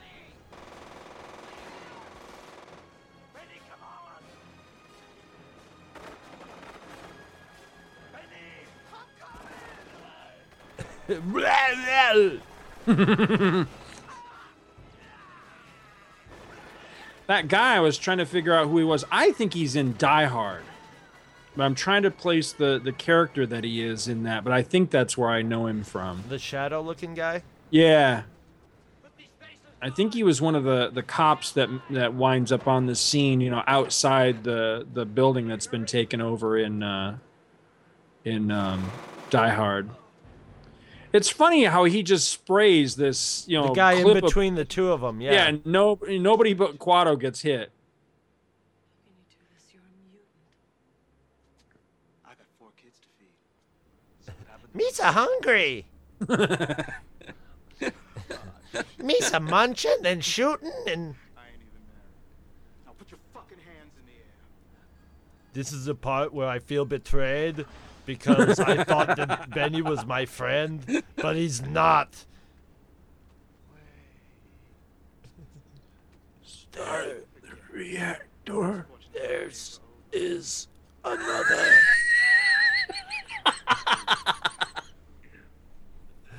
That would be fun if, 10 times he went, Quaid! Mr. Cohagen would like to talk to you. Love that look. Yeah. That is what I decide. I am going to kill him horribly. And I love how Cohagen is not, he's not. Open your shirt. He's not shy about blood or anything. He's just like, nice specimen on my desk. Get my secretary in here to Windex that off later. Resistance has been completely wiped out, and you are the key to the whole thing. He's lying. That was a great piece of act. He's lying. He's lying. You must believe me because I am obviously have my shit together. I obviously know what's real. Look at Michael Ironside just lounging around back. That's great. He's just waiting to kill Schwarzenegger at this point. He's just like, please, please let me kill him. I don't have a girlfriend anymore, and I want to kill him. That's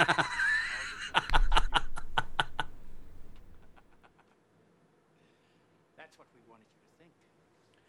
See, the other argument in this, the argument that it all really did happen, I don't think it's convincing enough because when Ronnie Cox gives his explanation of how all the pieces fell into place, it just isn't as convincing an argument as the doctor's argument that it's all in his mind. I think the doctor has the ultimate argument. He has a Sherlock Holmes argument of, what makes, what the easiest answer is usually the right answer. And that is, how many people are super secret agents that accidentally get reactivated and go on the adventure that they just bought, Right.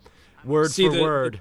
The doctor's using coincidence and happenstance as an argument, a convincing argument against, whereas Ronnie Cox is using the coincidence and happenstance as the argument for. And it just doesn't work for me. No, that's good. That's good logic on your part. That's how we use logic.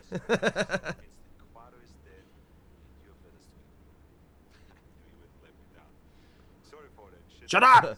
Hey, did you know that you're really an asshole? Oh, yeah, it's me. It's you. We're assholes. Isn't that funny? Now guess what? The asshole's coming back. I'll be back. Oh, He doesn't say that in this, does he? No, I don't think he does. Does he say I'll be back? I don't think he does. I don't think he thought of it as a... Hey, buddy. Because that was the moment, excuse me, that was the moment everybody flipped out for in The Running Man. Yes. Was when he told Richard Dawson, I'll be back. Everybody lost their minds. Maybe that's where they started doing it, because they were like, you know what? This would be fun to work into every movie. But that was before this, wasn't it? Or is that after? I can't remember. I can't remember. I think it's well before this. Right you are.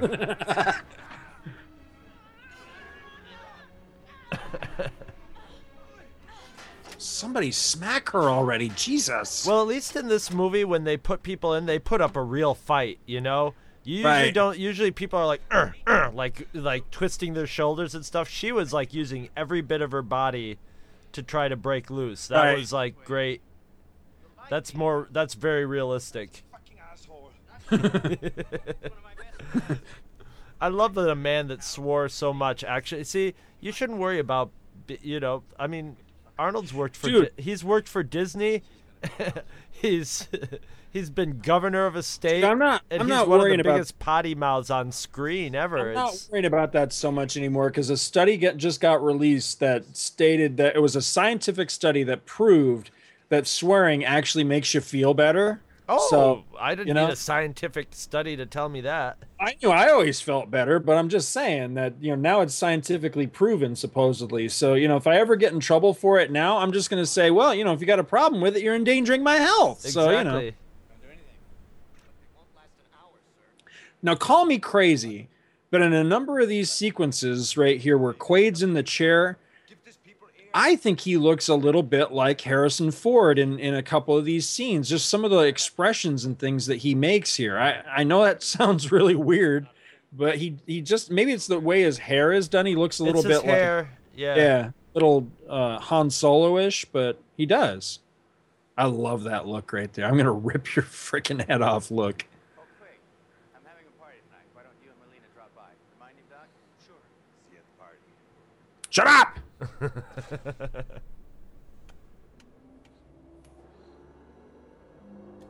I like how the doctors are still kind of nice to him. They're like, just relax, it'll be easier. He looks like he's smiling. This is awesome! Oh! Man, that looks like me after those chicken wings the other night. It looks like they're in the Orgasmatron or whatever. I hear that all the time. That is that's awesome. Hurt. Ta! Oh, Jesus Christ.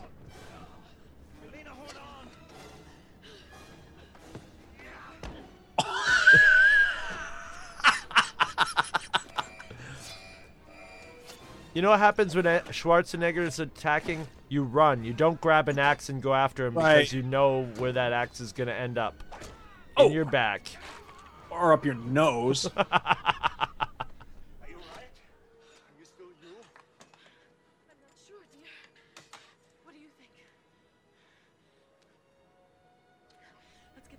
You didn't answer me. Answer me, damn it. Let me ask you a question. I love this. Whoop! Ha! Oh, God.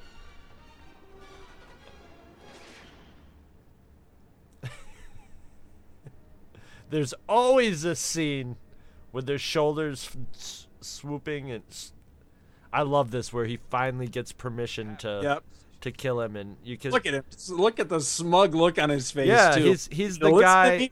You wouldn't be in this shit right now. He's the guy who's been telling the boss. I've been telling him. He's been calling me an asshole now all the time. Now I finally get to kill him, and I get to get my tough guy line at the boss. Stupid goddamn goldfish, I hate you. Cost me $10 million to get you flown from Earth. Die on the floor, so I can have a obvious metaphor. Metaphor. You some people gonna die. It would be really funny if that guy's vagina head was going like the fish. That's disgusting. Queef head.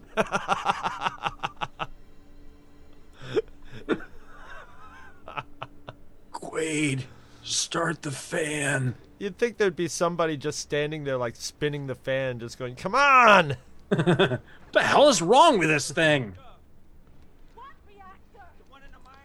Reactor! Why didn't somebody think, why don't we just unplug the fan from the main power source and plug it into the wall? I just run around shooting everybody else. I mean, more air for me, right? Yeah. That's a good idea. I'd leave the midgets for last, though, because they use less air. Throw the midget at the fan.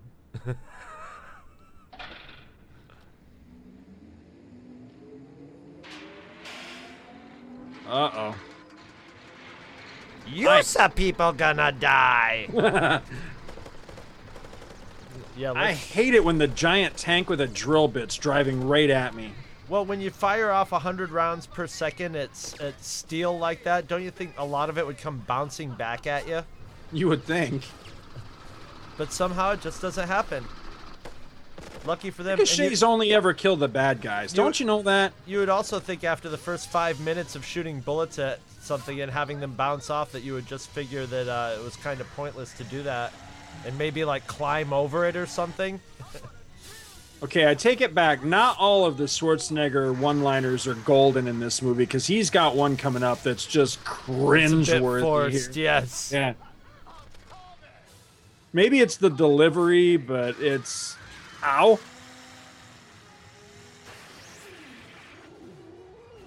Okay, she's way skinnier and scrawnier than he is, yet she barely fits between the chomping drill bits, yet Arnold can wade right up to the machine and doesn't get chewed to pieces. My muscles repel the steel. I love that rock that just bounced off her head. I know, it's just like...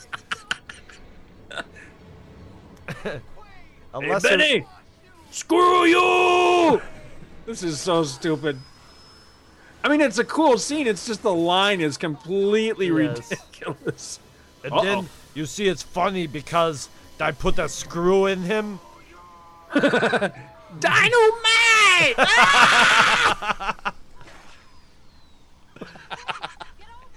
Look at the blood dripping off. Oh, that's awesome. You got a lot of guts, Benny. It's not a tumor. Oh, that's going to be my new favorite line. Screw you! I got to get that on a loop and, like, get speakers on the outside of my car. You should end every podcast that you do with that. Catchphrase. And this is Scott Gardner saying, Screw you!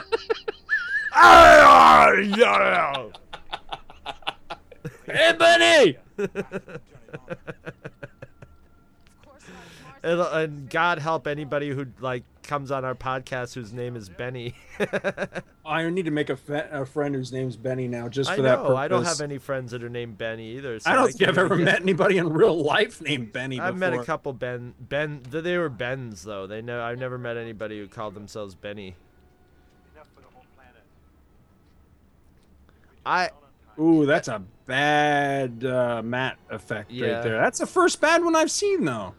I take it back. No, there was that moment in the very beginning of the movie when he was watching TV, when Sharon Stone came in the scene with him and they were both talking at the table. The TV effect behind them looks kind of, you know what I mean? It was like a bad matte. Mm-hmm. But so far, knock on wood, I mean, the effects have really held up in this movie. That's what I'm saying, is this movie's, and for being set in this sort of prefab industrial Martian world, this movie's very colorful and bright and visually exciting. And, yeah, I just don't see why there's just no reason. Movie could have been over right here. They let him walk all the way. Shoot him already. He's right there. Oh, wait, no, he's a hologram. That's right. Now, all right, in a minute, he's going to kill a couple of these guards with the crossfire with the hologram, where they shoot through the hologram and kill each other. Yet right here, it is a hologram. Why aren't these two factions mowing each other down? Yeah. Why aren't they just, like, bouncing bullets all through each other? It's that sort of thing that doesn't hold up on a rewatch, because the explanation is you're not supposed to know it's a hologram. You know what I mean? But then when you watch it again knowing, then it stands out as like a glaring thing. I love that. Hello. Even as they're running away, they're just like, yeah, da-dum-dum-dum. Ow. And another acting thing is when those guys, when he didn't go down, only one guy looked at his gun like, what the hell's wrong with my gun? You would think all of them would have been looking down at their gun, or like, somebody give us blanks or something? You think this is the real Quaid? It is. That was actually a good part. Yeah. I like that. Here you go. Here's the tricorder. See you later. Or communicator, whatever the hell it is. Oh, shit. You can't out-duck a bullet, okay? I just want to point that out. Hey, man, we've had people out-ducking... See, right there. Now, why didn't that happen a minute ago?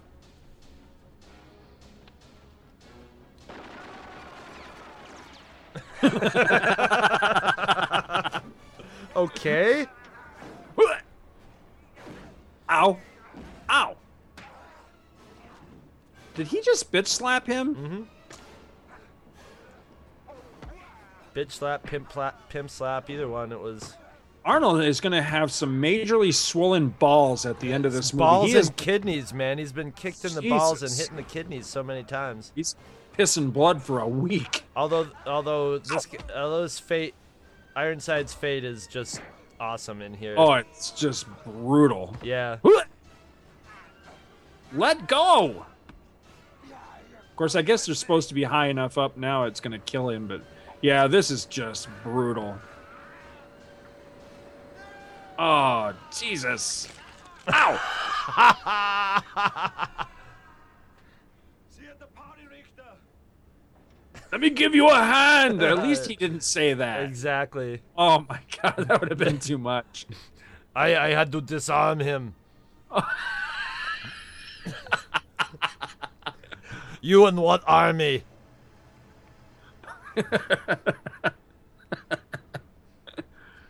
See you at the party's pretty bad, too, though, come to think of it. Yes.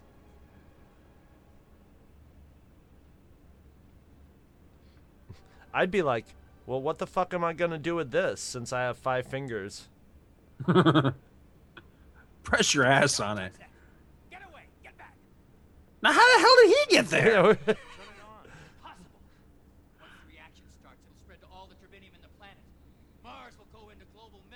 I want a chopper, or the old man gets it. Tribinium? What is tribinium? Where'd that come from? James Tibinium Kirk. Wait a minute, was that a Simon?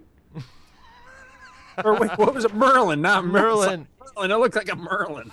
Didn't it? You're bluffing, that's a Merlin. Red, green, blue, green, red. That's a that was That was Simon. Yeah, I know. That has got to be the world's fastest frickin' elevator right there.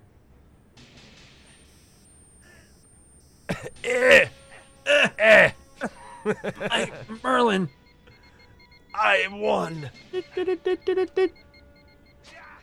He throws like a girl. Oh shit. Wait a minute, didn't that happen in Die Hard?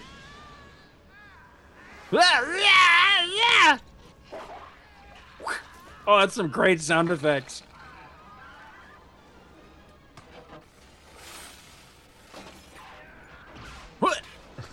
And his arms get pulled out of his sockets. It's Arnold.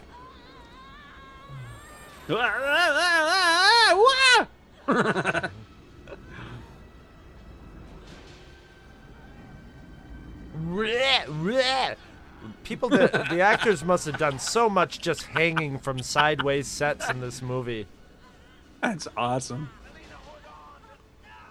I like how he gives her good advice. Here's some advice. Hold on. No shit, Sherlock. Melina, let go. Whoa. That reminds me of Superman 2, where the Phantom Zone villains are getting sucked into. Remember at the end of Superman 2, doesn't someone get sucked into the Phantom Zone that way, or into? I love how his eyes come out in this. I love that effect. It's really gross. They actually pop out of his head and jiggle around really awesomely. Also, just the thought that you could terraform Mars in 30 seconds. If you released all that oxygen, wouldn't it blow up? Well, I think this is another thing that lends into this all thing in his mind, because I think Ronnie Cox had a really good, or somebody, so I remember somebody posing the question in this movie, why the hell didn't they turn it? If they built the friggin' thing, what did they die 5 minutes before they could turn it on or something? Why the hell did they build it and then never use it? Yeah.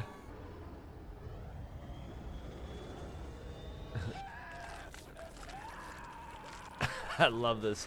There's a scene where his eyes just poke out. I don't know how they did it, and they go blah blah blah blah blah blah. There, yeah, awesome. Oh, that's nasty. And that in the last microsecond of the shot, they actually start flopping around. And I like this miracle alien machinery is really we'll just melt the ice with these hot bars. This all reminds me of the death of Krypton. Yeah, it does very much. I don't know, that scene of him going down the tube that you were talking about, what it reminds me of is when Luke falls down the shaft in Empire and gets sucked into that one tunnel. Now you notice that air shaft comes up conveniently just to the side of them instead of exploding right underneath them. But what's funny is once they get the oxygen, their face goes back to normal. You would think all your musculature on your face would be torn away from this. You would be bruised and all fucked up, and that's just so awesome. That's when they hooked up an air pump to my face, and then they just pumped it up.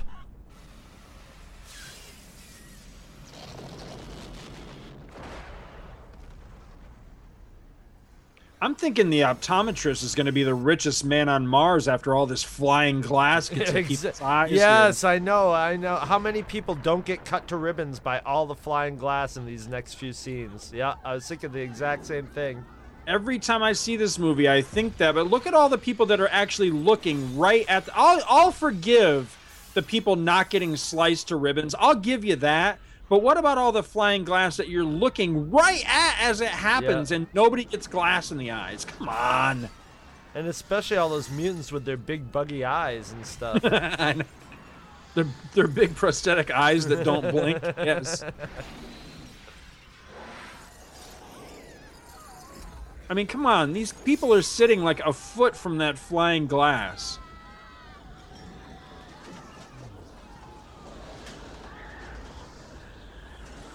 You wanted air? God damn it! Here you go. I always want to dub in the end music from Raiders of the Lost Ark and that scene, volcano erupting right there. That is hilarious. But I'm telling you, when they go back to normal, that's a really nice special effect. It's very, very seamless. I'm thinking that it's still the prosthetic Arnold, but it looks like it goes back to his real face. It's a really nice effect.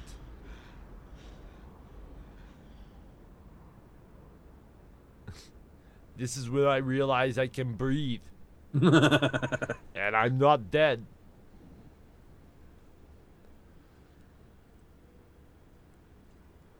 And I love how in movies there's that magical thing where you get a bullet wound to like your shoulder. And that guy's like, 10 minutes later in the movie, the bullet wound to the shoulder might make you fall down and look like you're dead or something. But later on in the movie, they just smear some blood on your shoulder and you act like you're normal. Whereas normally that whole side of the guy's body would probably be all swollen up, and he wouldn't be picking himself up with the same arm that his shot shoulders and stuff, And he's gonna put his arm around that little kid or somebody here at the end of the movie. I remember noting that when I watched it the other day that he uses that arm again, and I'm like, no, I don't think so. It'd pretty much be a limp piece of meat right about now. Yeah. It was right in the shoulder. I mean, come on. He'd be like, I would be like, I'm glad to be alive now. Get me the doctor right now. This fucking hurts. It's Neverland. It's that same shot from Hook, isn't it? Oh God. Where Robin Williams got to the top of that mound. The 8-Ball Club. Ooh, stop it. Bloody midgets are even hotter. See? He just put that arm around the little kid. I'm surprised that guy next to him didn't start patting him on the shoulder. Hey! How about that, Bob? Son of a bitch!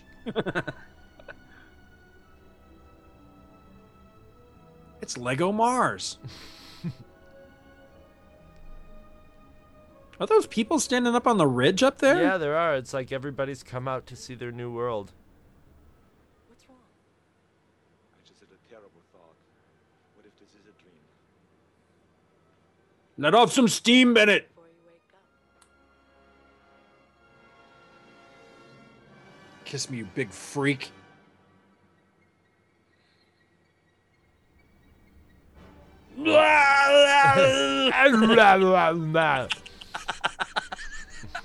Oh, you can't see it, but I'm putting my tongue right down the throat in that scene, and there was nothing she could do because the cameras were rolling. Bobby Costanzo. Who's that? That's, you blabbed about Mars, Quaid! Is that his name? Yeah. I love that guy. I'm not seeing... McClure. I wonder if she's related to Mark McClure that played Jimmy Olsen. I don't know. I'm not seeing any names that I, Robert Picardo. There's a guy named Clay Boss. Dick Zicker. I love some of the names. Giacomo Gazia. How do you even say that name? Yeah, there's a lot of Spanish names on this. I wonder if there was any filming like in Mexico City. In Mexico City, right? Yeah. I love the word flick when it appears on screen if you squint your eyes.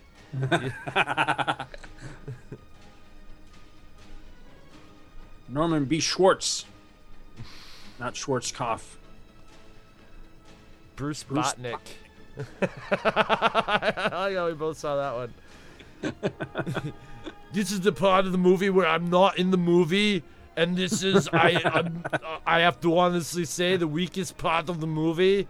I often don't watch this, but since I'm doing the commentary, Sven Old Thorsen was my trainer. I didn't need a trainer, but he made my protein drink. See, at this part, they should just have him going. When they want to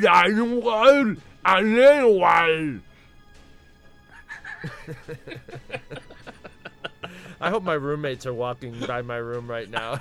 Go, what the fuck? Because you know everything's all the sound of the movies on the my Alex headphones. Funk. I want my last name to be Funk. Yeah. George Trimmer. I'm gonna change my name. Jim Scott McGeechee. Jim McGeechee. That sounds like a country boy. Them McGeechee boys. Rob Bottin, one of my favorites of all time. Maybe that's why the eyeballs popping out looked so good. It was very similar to the eyeballs popping out in The Thing, out of the spider creature. Did he work on that? Yeah, he did the special effects for that too. Yeah. He's great. He's great. So that's why all that shit. That's the reason all that shit looked good. I think he worked on RoboCop as well, if I'm not mistaken. I love the rock songs, Mutant Dancing, Mutant Running Dancing, Out of Air Running Out in of Air. Rubble City. Yeah, here's all the Xerox. Yeah, look at all the product placement that was in there. See any Disney on the list though? Oh well. I don't know if Disney would be too excited about hanging their name on this movie. Yeah. Whoa, there was a Nintendo game for this? Oh, I wonder how that was. It couldn't have, a Nintendo game these days of this would be great. Yeah, first-person shooter of this would be freaking awesome, dude. Are you listening, video game companies? I would buy that shit in a heartbeat. A first-person Total Recall shooter where you get to play. But it better be the Arnie one, not the new one, because they'll probably maybe come out with some cheapo new one. Classic. Oh, that was fun. That was a lot of fun. You want to call it a day? Now I'm speechless. I don't know what to say. I don't have anything to add to that. I just have to say... What the hell is the name of that guy who's starring in the new Total Recall? Colin Firth? Is that his name? Yeah, I only know that there is one. I don't know anything about it because all I know is I could take Colin Firth and break him like a swivel stick. Yeah, I don't have any interest. I mean, who's going to believe that this little skinny guy is going to be going to Mars and having all these adventures and all this? Did that just say that there was a book? They probably reprinted they probably took the Philip K. Dick book and retitled it. Oh, you know what? Yeah, you're right. I changed the title to Total Recall and put it out like they did with thought about that. Do Androids Dream of Electric Sheep? Yeah, you're probably right. Because I know that there was a comic adaptation. It was one of the rare ones by DC. It wasn't Marvel this time around. It was DC did the comic adaptation. It was Elliot S. Megan wrote the adaptation, and Tom Lyle, who was a big deal at the time. He was working on Starman. I don't remember if he had gone over to work on Spider-Man yet, but eventually he would work on Spider-Man over at Marvel. Did the artwork for it. Apparently I don't own a copy anymore because I looked for it today and it's not in my database, so I guess I don't have it anymore. But I remember reading it when it came out and not thinking a whole lot of it at the time, but I'd be curious to look it over again now. And then not long ago there was a comic. It wasn't an adaptation. It looked like a continuation. I remember seeing it at the comic shop, but I didn't pick it up. But it was by one of the big companies. I want to say it was either Boom or I think it was Dynamite, because they seem to be doing all the big licensing things these days. Stuff, yeah. And it looked interesting and all, and the art looked really good and everything. But the problem was, I mean, strictly judging a book by its cover, I saw the cover to issue 1, and it looked like it picked up right from where this one just suddenly cuts off at the end. And you know, as curious as I am, that would ruin it for me, because I really do think that it was all cyclical, you know, that it was headed right where the doctor said it was headed with him. He was going to be stuck in this permanent psychosis and just wind up like a mental vegetable, you know, after he saved the planet kind of thing. I like to think that that's how it went. I don't want a sequel. You know what I mean? Yeah. There's no need to it. Everything it needed to say, it said. There's nothing more you can say to it. It's so self-contained, you know. Yeah. Exactly. Well, that was a lot of fun. I really enjoyed it. I enjoyed that, and I promise you won't be hearing many more Arnold impressions. I got a lot of it out of my system tonight. I have no idea what the next one will be, so tune in next month, and you'll find out along with us. Yep. Meanwhile, come back next Monday and listen to Star Wars Monthly Monday. It's a good one.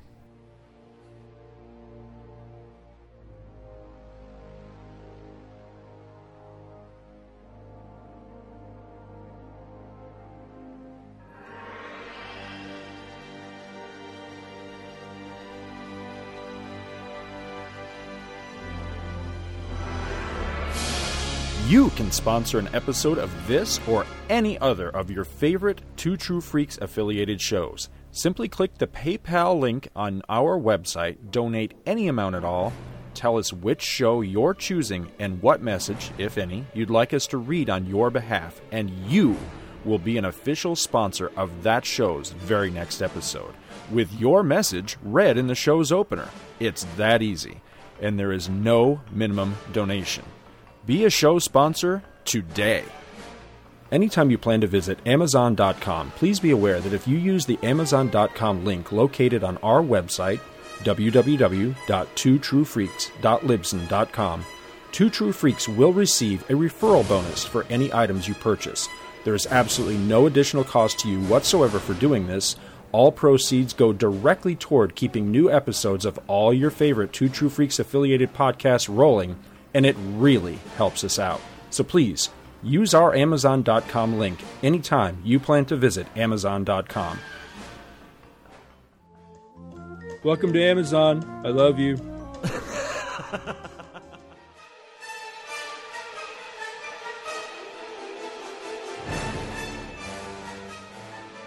Visit our website at twotruefreaks.libsyn.com. Two True Freaks is always spelled TWOTRUEFREAKS. Libsyn is spelled LIBSYN.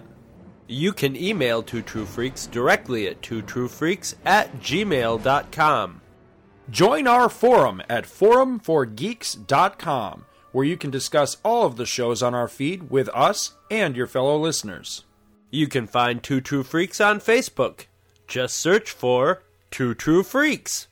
Dumbass. And hey, you can friend me, Scott Gardner, on Facebook too. My name is spelled SCOTTGARDNER. You can friend me on Facebook too, if you can find me. Now available, Two True Freaks t-shirts. See our website for details. Two True Freaks is a very proud member of the Comics Podcast Network. You can check that out at www.comicspodcast.com, where you can hear our new episodes when we put them up. We are also members of the League of Comic Book Podcasts. For more information, visit comicbooknoise.com/league. If you ever leave your house and you actually have friends, why don't you tell them about Two True Freaks? Thanks for listening. And join us every Monday for new episodes of Two True Freaks. And this is your Uncle Don saying good night.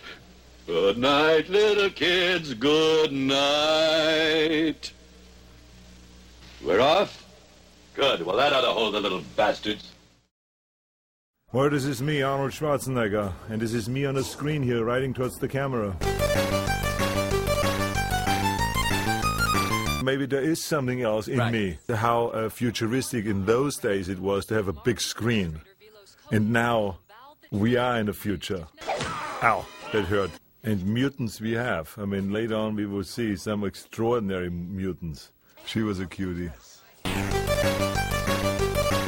It was a great scene because she's trying so hard for me not to see the news. Here, this is my job. I'm a construction worker. See, right now he knows that he has gotten to me, that I'm now interested in that. This scene is unbelievable because my frustration about this taxi cab does not understand where I want to go. Yeah, that was the bug that was inside my nose. This is a wonderful scene where I come up to Mars as an old lady, as a fat old lady. Watch this.